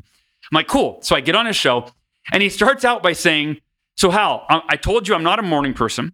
And he said, and I don't really have any desire to become one. I'm going, oh, this is like an uphill battle. He said, I wake up every morning. I don't set an alarm. I wake up when my kids come in and shake me and go, Daddy, Daddy, Daddy. I go, dude, how am I going to convince this guy who's already making like 7 figures, runs marathons, has a great marriage, and he wakes up in the most beautiful way I could ever imagine? So I basically just tell my story. I give my pitch on why the Miracle Morning works. And thank God it got through. And at the end, he goes, Hal, you've convinced me. He goes, I'm a pretty productive person. I think that I am missing out on possibly another level of productivity by not doing exactly, Brandon, what you just said, which is when you wake up a little earlier and you start your day with that space to focus on journaling, reading, meditating, exercising, right? Getting in that state before the kids wake up, before you're responding and reacting to the demands of your day. It's a life changer. So he said, I'm committed. I'm going to do it for 30 days and I'm going to post it publicly on my social. People, you guys can follow me. Want to do it with me? Great. Pat is now he's a lifelong Miracle Morning practitioner. He's in the Miracle Morning documentary, That's awesome. Right. So that's someone that was a night owl, super successful, and realized there was another level of productivity if he did the Miracle Morning and he stuck with it. Same thing, Robert Kiyosaki, I think he was worth like $80 million when he read the Miracle Morning, read every, he's a fanatical reader. It changed his life. So, and I say this joke sometimes in my speech. I'll tell the Robert Kiyosaki story and he's worth 80 million. And then my story, I was dead broke when I created the Miracle Morning. I go, so if you're wondering if this applies to your situation, if you're anywhere between dead broke and an $80 million net worth, if you're in that range, it should work. It should work for you. If you're out of that range, probably not the book for you. Oh, I love it, man. Hey, question for you. Have you read the book or heard of it, The Ruthless Elimination of Hurry? Yes. John Mark Homer. Have you read that one? I own it. Team, text me, say how, because I didn't finish it. I need to read it. I'm texting myself right now. Okay, that book, it's a Christian book by a pastor named John Mark Comer, but it is best or top 5 best books I read in the past decade. It changed my life in such a dramatic way. And one of the chapters or segments in there is Tell me, what's the title again? The Ruthless Elimination of Hurry. But he makes the point in there, when you have that morning time, he doesn't call it Miracle Morning, but when you have that morning silence, he calls it, like the silence time, and he really stresses that point of it, how it affects every other part of your day in terms of your peace and your lack of rush and hurry in your life. Yeah. And I thought it was such a brilliantly and beautifully written book about that, like basically that one piece of the savers. So yeah, I love that book. But all right, moving on. Let's talk about getting cancer. Yeah. When did you find out? How did you find out? So again, 2016, it was again, right when my wife and I were going through our stuff. I woke up in the middle of the night going, couldn't breathe. And I woke my wife up, and she's great in emergencies. Like I freeze and she knows exactly what to do, right? So she's like, she gets me up and sits me up. She puts a bunch of, it's funny, puts a bunch of pillows behind me. And it was like, I was like, from that moment on, I was like, because I used to give her crap. I'm like, why do you have all these pillows on the bed? We don't use these. All these decorative pillows are so stupid. And like that day, I'm like, all right, this is helpful. We know. Yeah. So I'm sitting up And I'm like, I'm barely sleeping because I'm sleeping sitting up, which is not easy. And then the next day, it's not better. And so she sends me to the ER. They misdiagnosed me with pneumonia and give me a Z pack of antibiotics. They said, if it doesn't get better, go get a second opinion. They were really convicted in that part. Yeah. Like he wasn't certain. He saw a mass on my lung. Ended up not being pneumonia. So like a day or two goes by and I can't breathe. He drained my lung of fluid. And I go back and I go to the ER. I can't breathe. My lungs full again of fluid. And then this went on for 11 days. Every other day, I'm going into the ER having 1 to 2 liters of fluid drained from my lung. And they don't know what's wrong. Finally, I go see this doctor. I just moved to Texas like a couple months before. So it's a new doctor. I've only seen him for like my first checkup. And we do all a bunch of tests. I go home, get a call the next day. And my wife was out of town because we had a trip scheduled to see my grandma. And first time she was going to get to visit the grandkids, My daughter was 7. My son was 4. So I'm like, you guys, but I couldn't go because I couldn't breathe. I go, you guys go without me. I don't want to leave. My poor grandma's going to be so sad that I can't be there. Like, you guys got to at least go. So I go, I get a call from the nurse and she says, doctor would like you to come in so he can go over results. And I go, oh, can you like give me a little bit of, tell me what's going on? She goes, no, he wants to tell you in person. And I go, oh, that's usually not good. So I go and he says, it's so funny. This brings back all the lessons I shared earlier. He goes, well, Hal, saw something on your lung, definitely. And he's just beating around the bush. He's like, there's definitely something there. And I can tell he's like having trouble telling me what he found, like what he thinks it is. And so I lean in, no, not kidding. I put my hand on his arm. I go, doctor, I said, hey, I can tell you're having trouble telling me, like, I don't know, maybe it's bad news. I said, I want you to know I live my life by this thing called the 5-minute rule. Oh, no way. And I go, whatever you're going to tell me right now, I'm at peace with it. You could tell me I'm going to die. And if that's my reality, I'm at peace with it. He goes, okay, well, looks like you have cancer. And I was like, what? I was not expecting that, I was like, he's like, I'm not sure what kind it is, but it looks like we need to get more testing. And I'm like, oh, okay. All right. And so I go out to the car and he's like, I'm going to schedule you for more tests. And I call Ursula. She's at the zoo with my mom who had flown out to meet her with my grandma. And I'm just thinking how my wife's going to receive this and my mom's going to receive this on my grandma. And, I literally am at peace with it. I'm like, all right, I have cancer, so I'll figure that out, right? Like, there's no point in being distraught over it. I can't change it. So I'm just going to figure it out, right? Like, that's how once you practice the 5-minute, that's the point. When you practice the 5-minute rule, at first it sounds like 5 minutes is not enough time to be upset.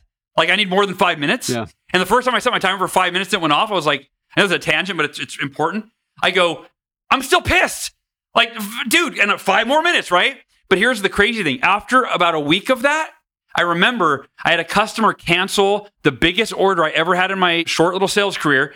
And I set the timer for 5 minutes. I'm like, dude, how could she do that? Like, I know she can afford it and I needed that. That got me over my goal for the week. What am I going to do now? I'm like, I guess I got to get on the phone. And I picked up the timer and I was like, there was like 4 minutes and 32 seconds left.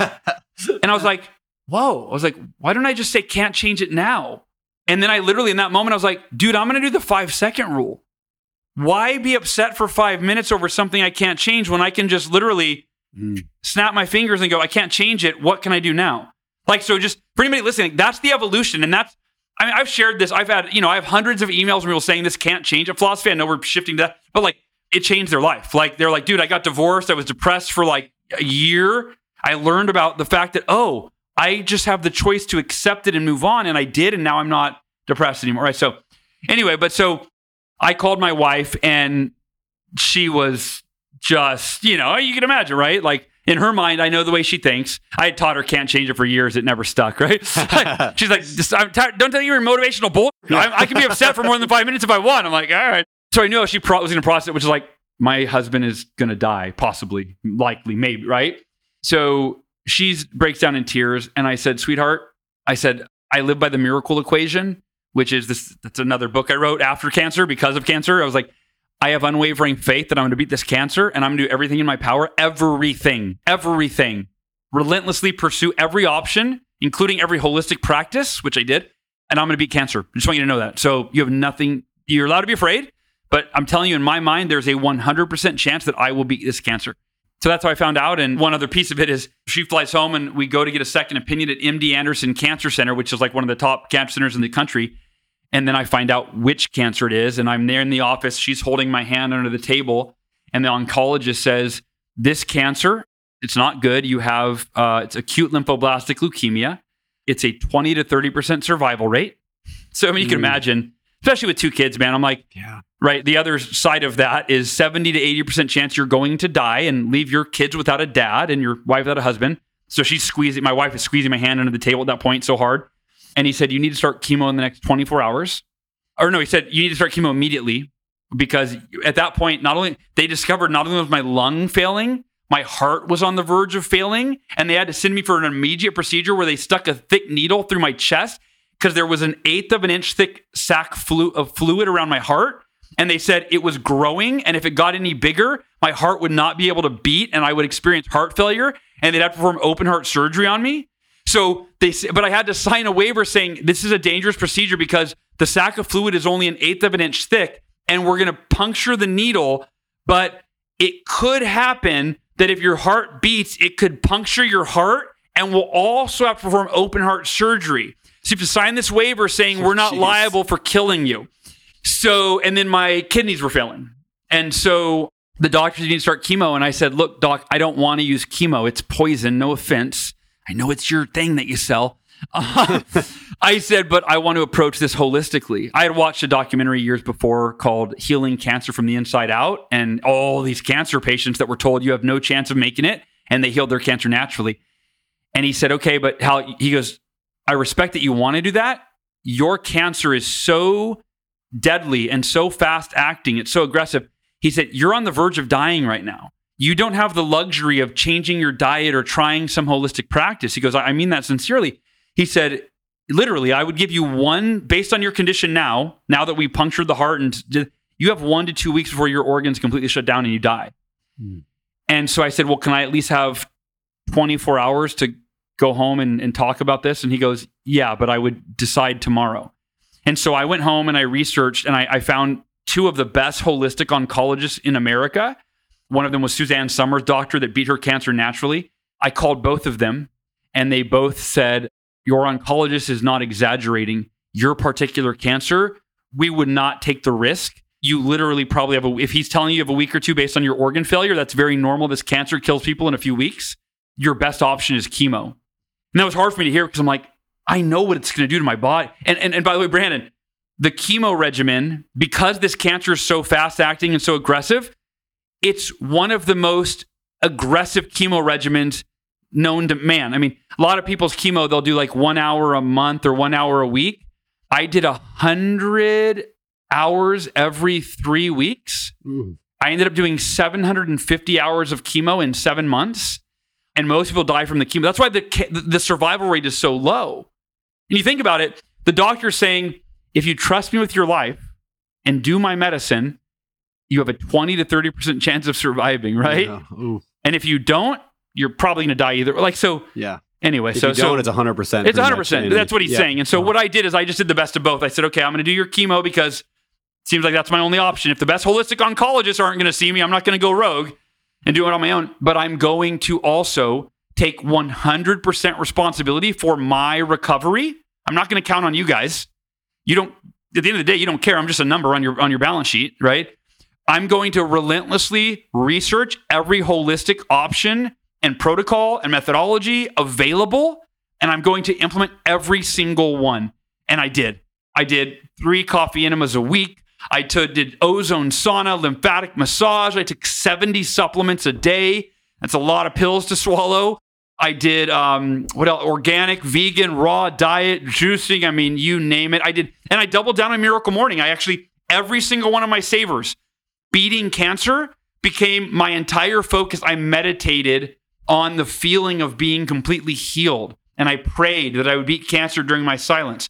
I had affirmations that were affirming that I was committed to being cancer, what I was committed to doing to beat it, why it was a must for me. I visualized my cells healing every day. I exercise I would exercise, what are exercises that oxygenate your cells to beat cancer? I read books on beating cancer. I journaled every day on my progress and what I was committed. I mean, my entire Miracle Morning was laser focused on beating cancer. And similar to the car accident, how quickly I rebounded and took my first step, the doctors were kind of amazed at how quickly my body was responding and healing.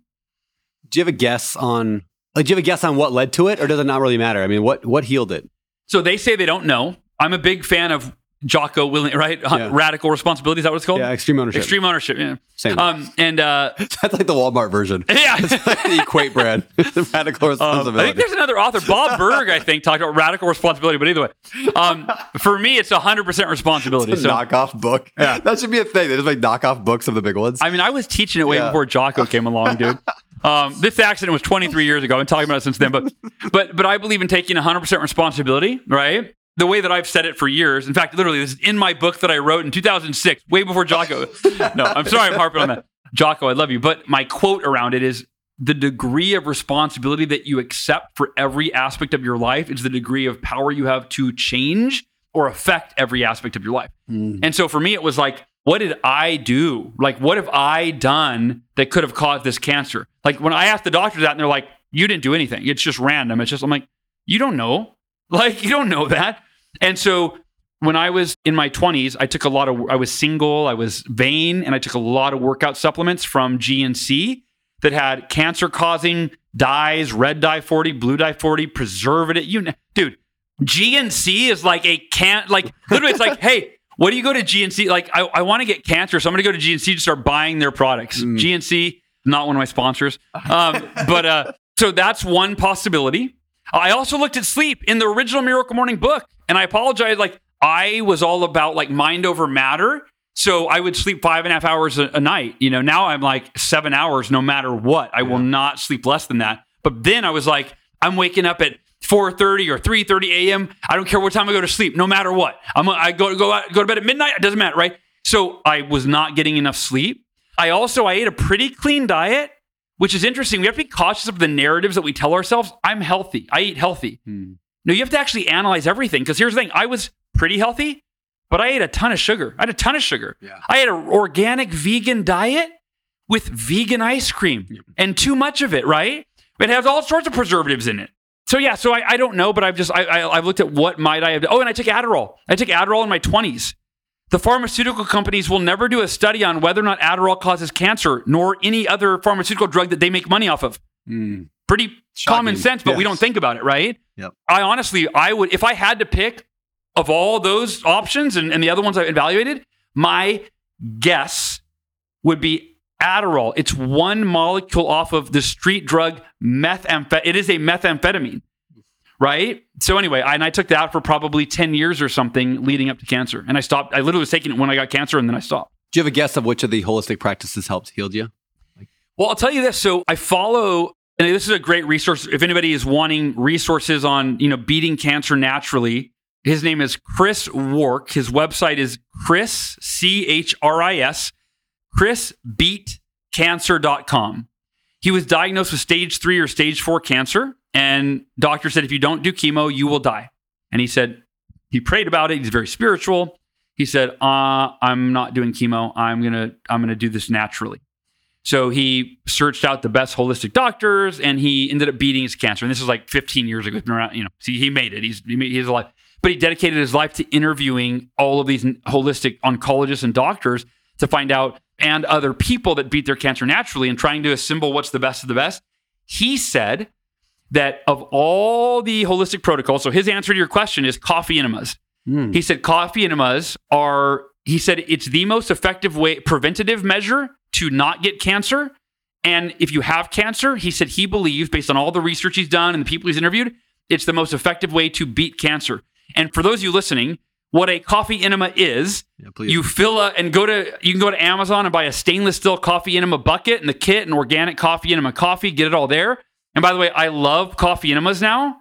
At first, it was super uncomfortable. And so what it is you brew this coffee, and then you pour it into this 32-ounce stainless steel bucket. It's a lot of ounces. And then there's a tube, and there's a very pointy, soft, gentle tip. You put a little coconut oil on that, and then you put that in your butt, and I think it's your rectum is your technical term, right? Sure. And then you flip the switch, and you take all 32 ounces of the coffee up. and then you hold it in there for 12 minutes minimum. And what it's doing is it is stimulating bile production. I believe it's in your liver. And that's where all of your toxins are stored that leak out into your bloodstream, that leak out into your organs, that turn into cancer. And what it does is the caffeine, it doesn't actually, you don't feel caffeinated at all. It doesn't absorb in your system in the same way. So you don't have the jitter. You could literally, you have no impact from the caffeine in terms of like if you drank that much coffee, right? But it stimulates bile production. And so it hyper detoxifies your body and get rid of all the accumulative toxins that can turn into not just cancer, but other diseases. So I did coffee enemas 3 times a week. And now and the first one, was super, I'm so crampy. It's weird. It's awkward. I now do them every Saturday and Sunday. And it's one of my favorite parts of the week, dude. It's meditative. I literally meditate while I'm doing it. I love it. Fascinating, man. Yeah. I've never heard anybody talk about that. Ben Greenfield did a great article. If you want to read about coffee enemas and go further into that, type in coffee enema Ben Greenfield. He wrote a great article about that. That's what I usually send people to. And it's funny, John Berghoff heard me give this little spiel about coffee enemas. He still does them now every single week, just preventative. He just does. He's like, dude, if it helped you beat cancer, I don't want to get cancer, so I'm going to do a coffee enema every week. And he loves it. He sends me selfies while he's doing it. It's All right, so one thing I struggle with a lot, and I'm curious your take on this. So there are things that we know will probably increase your chance of getting cancer. There's a lot of things, right? Yeah. Drinking alcohol, I'm sure does. Eating processed food, sugar, not exercising enough. There's all these things that lead towards cancer. Yeah. Or other forms of disease, death, whatever problems. Yet we still do them. And it's rare that we shake up our life and change everything until something bad happens. How can we get your mentality without going through the scare? Yeah. That's a great question. And, what just came to me, which I've never said before, but like to really get there, I think it's doing an exercise, right? Like I think it's literally going, if I were to get cancer, what would that mean to me, for me and my family and the people I love, right? And then write it out. My kids being afraid of me dying. That'd be number one, me dying, right? Me dying. That's number one, right? My kids seeing me sickly. So I was 167 pounds when I got cancer. Within 3 weeks, I was 127 pounds. Shoot. Chemo just sucked the life out of me. Not to mention, I'm bald. I look sickly. And I was like, and then the crazy thing was like, dude, if I die, because I was like that for about a year, I was like, this is my kids. They're going to remember me as this. I was like, that sucks, man. So I think you got to get really clear as to what the consequences are. Get really present to that. Sit with that. Meditate on that, right? Kind of like for me to cry, right? I had to really imagine my kids dying. I had to really get there and really go there and really sit with it and really meditate on it and feel what it would feel like if it was real, right? And that got me, I finally broke down. So that's the honest answer. And dude, take 10 minutes, right? If you do the miracle morning, make it your scribing practice tomorrow, Yeah. But it's worth it, dude, because, and I don't know if the statistic is accurate. I actually believe this is more the pharmaceutical industry trying to program and seed by saying 1 out of 3 men will get cancer and 1 out of 2 women or vice versa. I don't know. It's one of those is the statistics. It's, one of those two. I don't know if that's true or if that's how they make all their money, right? And by the way, the side effects of the chemo that I was on, this is probably true for almost all chemos. Literally, I was reading the side of the bag one day and it's like, can cause leukemia. Oh, jeez. I'm like, wait a minute. I have leukemia and the medicine, air quotes, medicine you're giving me can cause leukemia, right? And that's why, by the way, people get repeat cancers or die from the drug. But anyway, so that would be it. Get really present to it. And then from there, do a little bit of research. I'm sure there are books on how to prevent cancer. That'd be an interesting piece.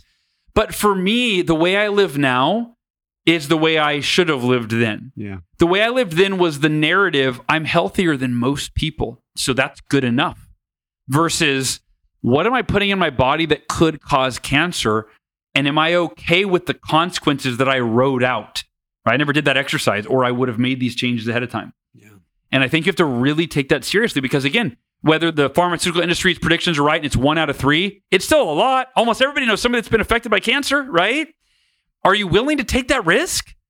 And if not for you, right, it's real easy to go, do you have a family? Do you have kids? Do you have parents? And how would they feel if you died? And are you willing to take that risk? And I think if we're honest with ourselves, it's a no. We feel invincible until we're not. We feel invincible. Like, that's fine, right? And the other problem, I talk about this in Miracle Morning, is I call this isolating incidents. It's one of the main causes to me of mediocrity in our lives. Isolating incidents means that we look at everything as a one-off. I can drink this today. It's just one. I can eat this today. I can smoke this. I'll do it today, right? I could sleep in today, but it's never today. It's who you become. Every decision that you make, it's not about that one incident. It doesn't affect that one day. This is who you're becoming. Every time you hit the snooze button, you're becoming less disciplined to get out of bed in the morning. Every time you eat crappy food, you're becoming more conditioned and okay with eating crappy food. That's where really being thoughtful and impeccable with your decisions. And here's the beauty of it.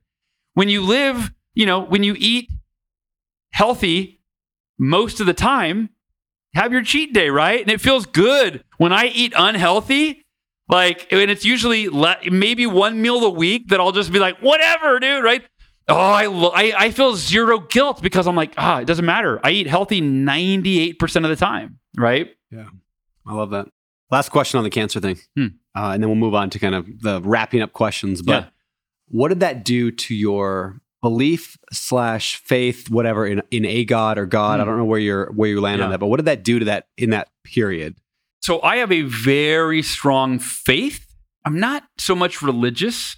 And here's the distinction I would make. I was talking to a friend actually on the way here about this. That same friend I was telling that you're on a pedestal because you're a God to me.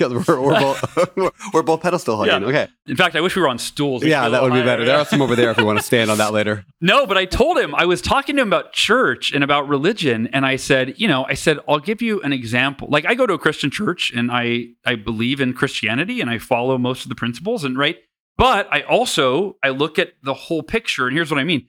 My father-in-law, his wife, they go to it's called the Self-Realization Fellowship.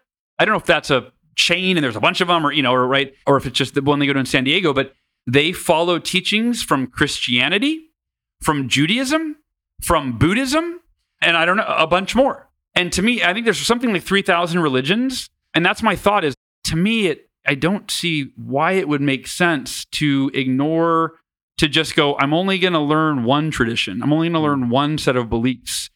To me, I want to learn something from everybody.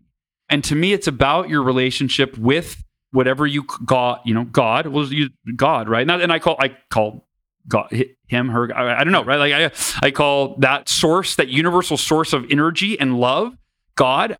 To me, religion is man and it's human beings trying to make sense of it, what that is. And to me, I'll even connect science and religion and go, like quantum physics has proven that there is a universal field of energy that all things are born from and die into.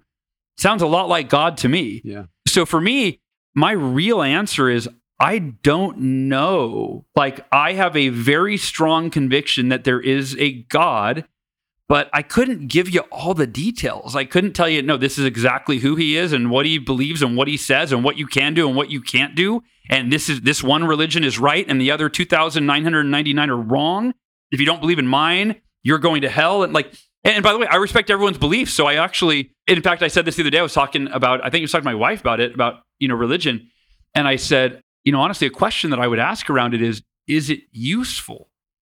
Right? Meaning, if you believe in a specific religion and you don't condemn other people, I think it's an important piece of it. Like for me, it's a little hypocritical to go, God is love and loves all people, but if you disobey, then you burn in hell in eternity. It's like, well, if God is like the ultimate parent, I don't know what parent would be like, well, kid, you disobeyed me, so you're going to spend your eternity burning in hell. Like, right. So those are some things that I. Yeah, that's a hard truth to accept. And as a Christian, as well, I look at that and I'm like, I see that in the Bible, like the idea, like Jesus says, I am the way, the truth, the life. Nobody comes to the Father but through me, right? So I was like, okay, Jesus is saying he's the way there. But I also see I'm a parent, and even if my kid was a jerk, I don't want my kid to punish forever, right? Yeah. So then I've reconciled that with C.S. Lewis has a great quote. He says, if hell is locked, it's locked from the inside.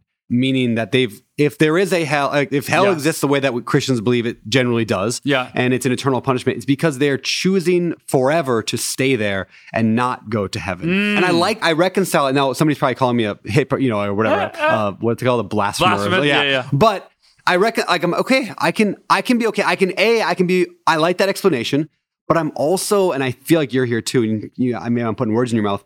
I'm okay not knowing. I'm Yeah. okay with going, that doesn't make sense to me. Yeah. I know that it kind of says this, and I know I believe in God. Yeah. That doesn't make sense to me. So I'm going to be perfectly okay with that dissonance and say, it's okay because it's beyond me. I can't Yeah. figure it out. But if God exists the way that I think he does, I think he can handle whatever that is later on. And so I'm not going to worry about it. I'm going to worry about the things that I Yeah. can control. Yeah. Well, what are your thoughts? I'm actually really curious on, you said something, God, I think God can handle it. So like being a jealous God. Yeah. Like to me, I heard somebody say once, like, I know humans that have gotten over their jealousy issues. Right? Yeah. So like, there's some specifics that I have trouble reconciling. Like that. That's one. Yeah, of them, I mean, I'm no theologian anyway, Yeah. right? But when I look at the jealousy thing, I would, believe you are a theologian. thank you. That beard says otherwise. Yes, I'm a desert father. No, I look at the jealousy thing as not so much like I don't like that you're looking at her, and I therefore am angry. It's an internal like, this is a deficiency in me, therefore I'm angry. I look at the God's jealousy more as him saying, look, like, this is the right way to do it. Like, that gives you cancer. This doesn't. What the hell are you doing over there? Like, that's this form of like, I'm not jealous as an internal thing. I'm jealous that you're giving your attention to that, and that is killing you, right? So the same way you might say, and again, I might be totally making this up. If your kid were to do something, right?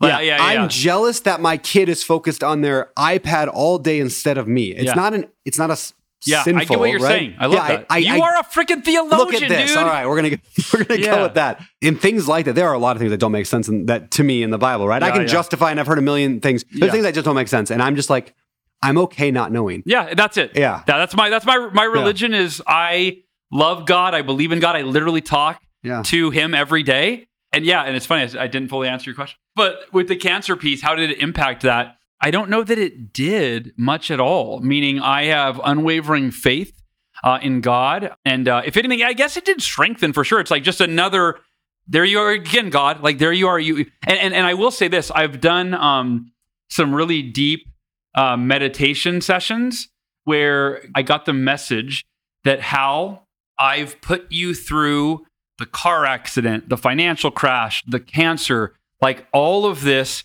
is so that you can serve. Because I really do believe like my life is dedicated to service.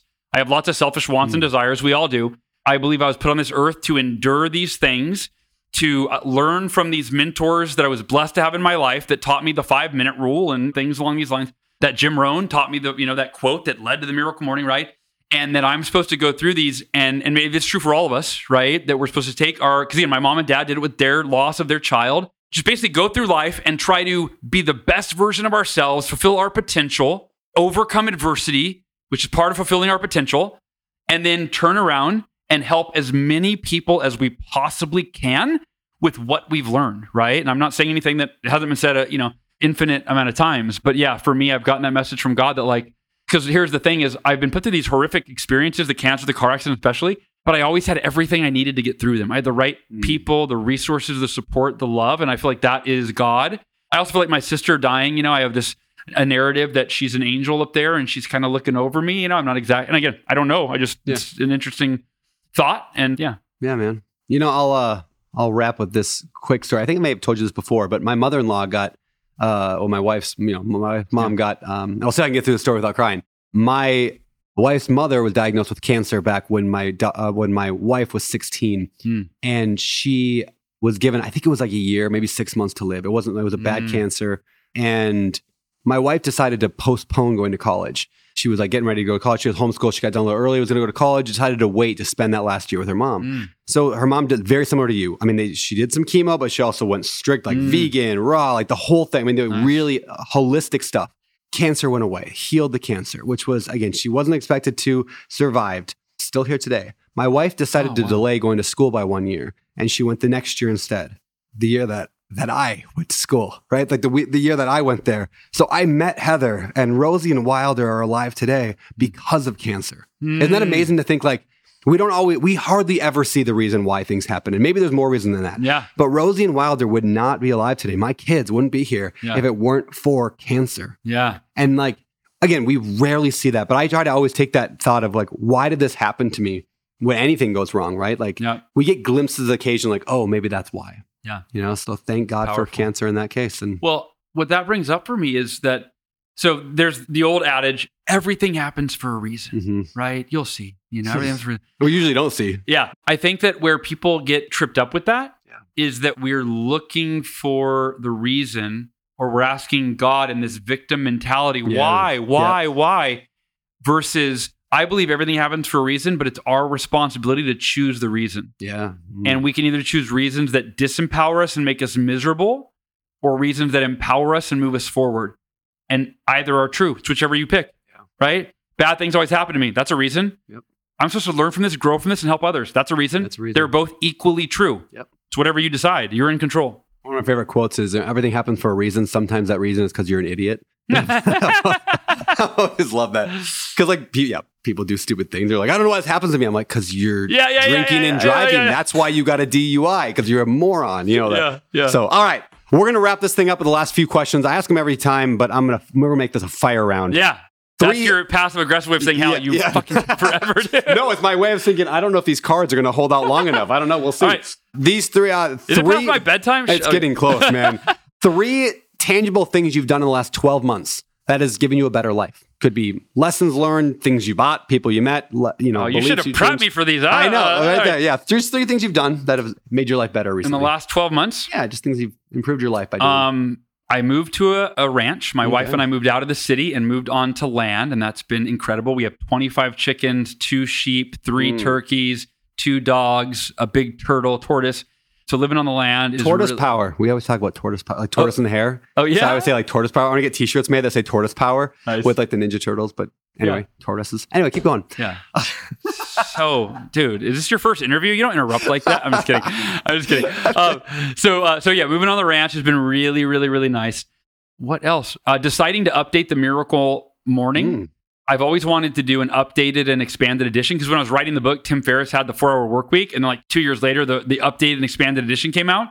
And so I've been working on the Miracle Morning updated and expanded edition for 6 months. And it's the first time it'll ever be. I finally decided to sign with a traditional publisher. The Miracle Morning sold 3 million copies self-published mostly. It's traditionally published in 37 other countries, but in the US, it's still self-published. And so that edition will come out probably in 7 months from now. So that's really exciting. That's a big one. And I got to finally redo the book. And then the third one, I finally decided to be more social. I'm very antisocial. I'm a total introvert. I don't like going out with friends. I don't like... Really? If I have the choice between eating by myself, being by myself, or being with another human, I mean, I'm talking my kids and wife, which is like I love being by myself. And so this year I realized, and for me, my friendships, like I don't have to see them. I don't have to see you ever. And I feel the way about you that I felt the last time. It doesn't matter, right? But I don't think everybody's that way, maybe. And so I decided this year I was going to start doing Friendship Fridays and investing. And it's either me spending time with friends, it's me being more social, getting out of my comfort zone, going to social events. And that has been remarkable. And it's amazing that as I do it, it's easier to be social. And I actually enjoy it more because I now realize the payoff that I was missing. So, yeah. That's cool, man. It's funny. I was just telling, I think, Justin Donald that I only see you about once a year, randomly at some event. We were like running into each other, and we're always just like, we pick up right where we were before. We're like, oh yeah, we're friends. And then, totally. And then we don't see each other for another year, and it's like, oh yeah, hey, what's up? All right. That's how I feel. Yeah. So I'm similar to you. I can just, I can avoid it. All right. 3, what I call pivot books. So a book that you were reading, and then your life took a pivot because of the book. So what are 3 pivot books in your life? I love that frame. Pivot book. Book Yourself Solid by Michael Port. Because that's the book I read when I started the Miracle Morning. And I was like, I need coaching clients. I bought the book Yourself Solid by Michael Port. And using the strategies in that book, that's how I went from not enough coaching clients to pay the bills to doubling the clients in 2 months. That was a big one. The Millionaire Fast Lane. Oh, I love that book. Yeah. MJ DeMarco really shifted how I thought about money. And it's so funny. It's like this kind of cheesy title and cheesy cover and like, And I love him. I've had MJ on the podcast. He's great. Have you? Would you introduce me? Yeah. He's literally on my he's on my list. Stetson. Yeah. And MJ Marco. MJ's chill. He's a cool guy. Yeah. You know what I just realized? I want to erase those and give you 3 other ones. But I'll give them to you in rapid fire. Okay. Michael Singer, either of his books, The Untethered Soul, and then his new book, Living Untethered. That was a game changer. Conversations with God by Neil Donald Walsh. Have you read that? No. That was a very much, he asked God every question that all the things that you read the Bible, you're like, I don't get that, or that doesn't make sense. Like you said, there's a lot of things. He asked everyone to God. And then God allegedly gave him answers. And while that feels like blasphemy, or it feels like, anyway, and part of it, he goes, how would I know this is you? He's like, well, why do you think I would have stopped talking to human beings 2,000 years ago? You think that I only talked, like, yeah. And so there's basically, here's the thing, is it useful? All the questions he asked God, when you get the answers back, they're very useful. And you go, oh, that makes more sense than anything I've ever heard on the topic. Yeah. Now, to be fair, I was 20 when I read that book. If I read it now, I don't know if I'd view it the same. But keep in mind, he sold 10 million copies of that book. So there must be something in there, right? So that's one. And then the other one is Byron Katie, Loving What Is. Have you read that? Not Loving What Is. Phenomenal. And I love getting book recommendations. I love them. Yeah. Untethered Soul made a big impact on my life. I've read that a few times. Yeah. I always love it. Yeah. Beautiful, man. All right. Last question for you. Where can people follow you, find you, stalk you, etc.? Buy your stuff. Easiest question. It is the easiest question. It's a softball. Miraclemorning.com is the hub. And by the way, I've never really loved my websites. I'm always like I have different sites. Our homepage, it makes me so happy. It's so beautiful. It's so like, they did such a good job. Anyway, so miraclemorning.com, when you go there, like right under the first fold is the Miracle Morning movie. You can watch the documentary for free. Keep scrolling. The app, you can download the app for free. Keep scrolling. All of the books, and there's 14 books in the series, The Miracle Morning for real estate agents, for college students, for parents and families. David Osborne did Miracle Morning Millionaires. The books are all there. They're not free. You got to buy them. But and then you can join the Miracle Morning community, which is a Facebook group with 350,000 organically. Like, I've never marketed it. It's just they read the book, they join the group, and it's one of the most supportive, engaged online communities that I've ever seen. So miraclemorning.com, and you can access all the social from there as well. I love it, man. Hal, you're the best. Thank you for the world's longest podcast episode. I know, dude. Thank you. I thought I was on Joe Rogan for a minute. I love it, man. And that is the show. Thank you, everyone, for tuning in to another episode of A Better Life with Brandon Turner. I hope you enjoyed the insights and the wisdom brought to you today on this show. If you found value in this episode, please consider leaving us a rating and a review on your favorite podcast platform. Your feedback actually does help us improve the show. We look at the feedback, I look at the feedback, and we can reach more people with our message of living a better life. Be sure to subscribe so you never miss an episode. Follow me on social, Beardy Brandon. And hey, before I go, this show is all about the habits, actions, and beliefs that can give you a better life. But in case you're interested and you want to know my opinion on what it takes to live the best life ever, and that includes some of my kind of weird spiritual beliefs maybe, check out abetterlife.com/bestlife, abetterlife.com/bestlife. Thank you again for listening, and I will see you next time on A Better Life with Brandon Turner.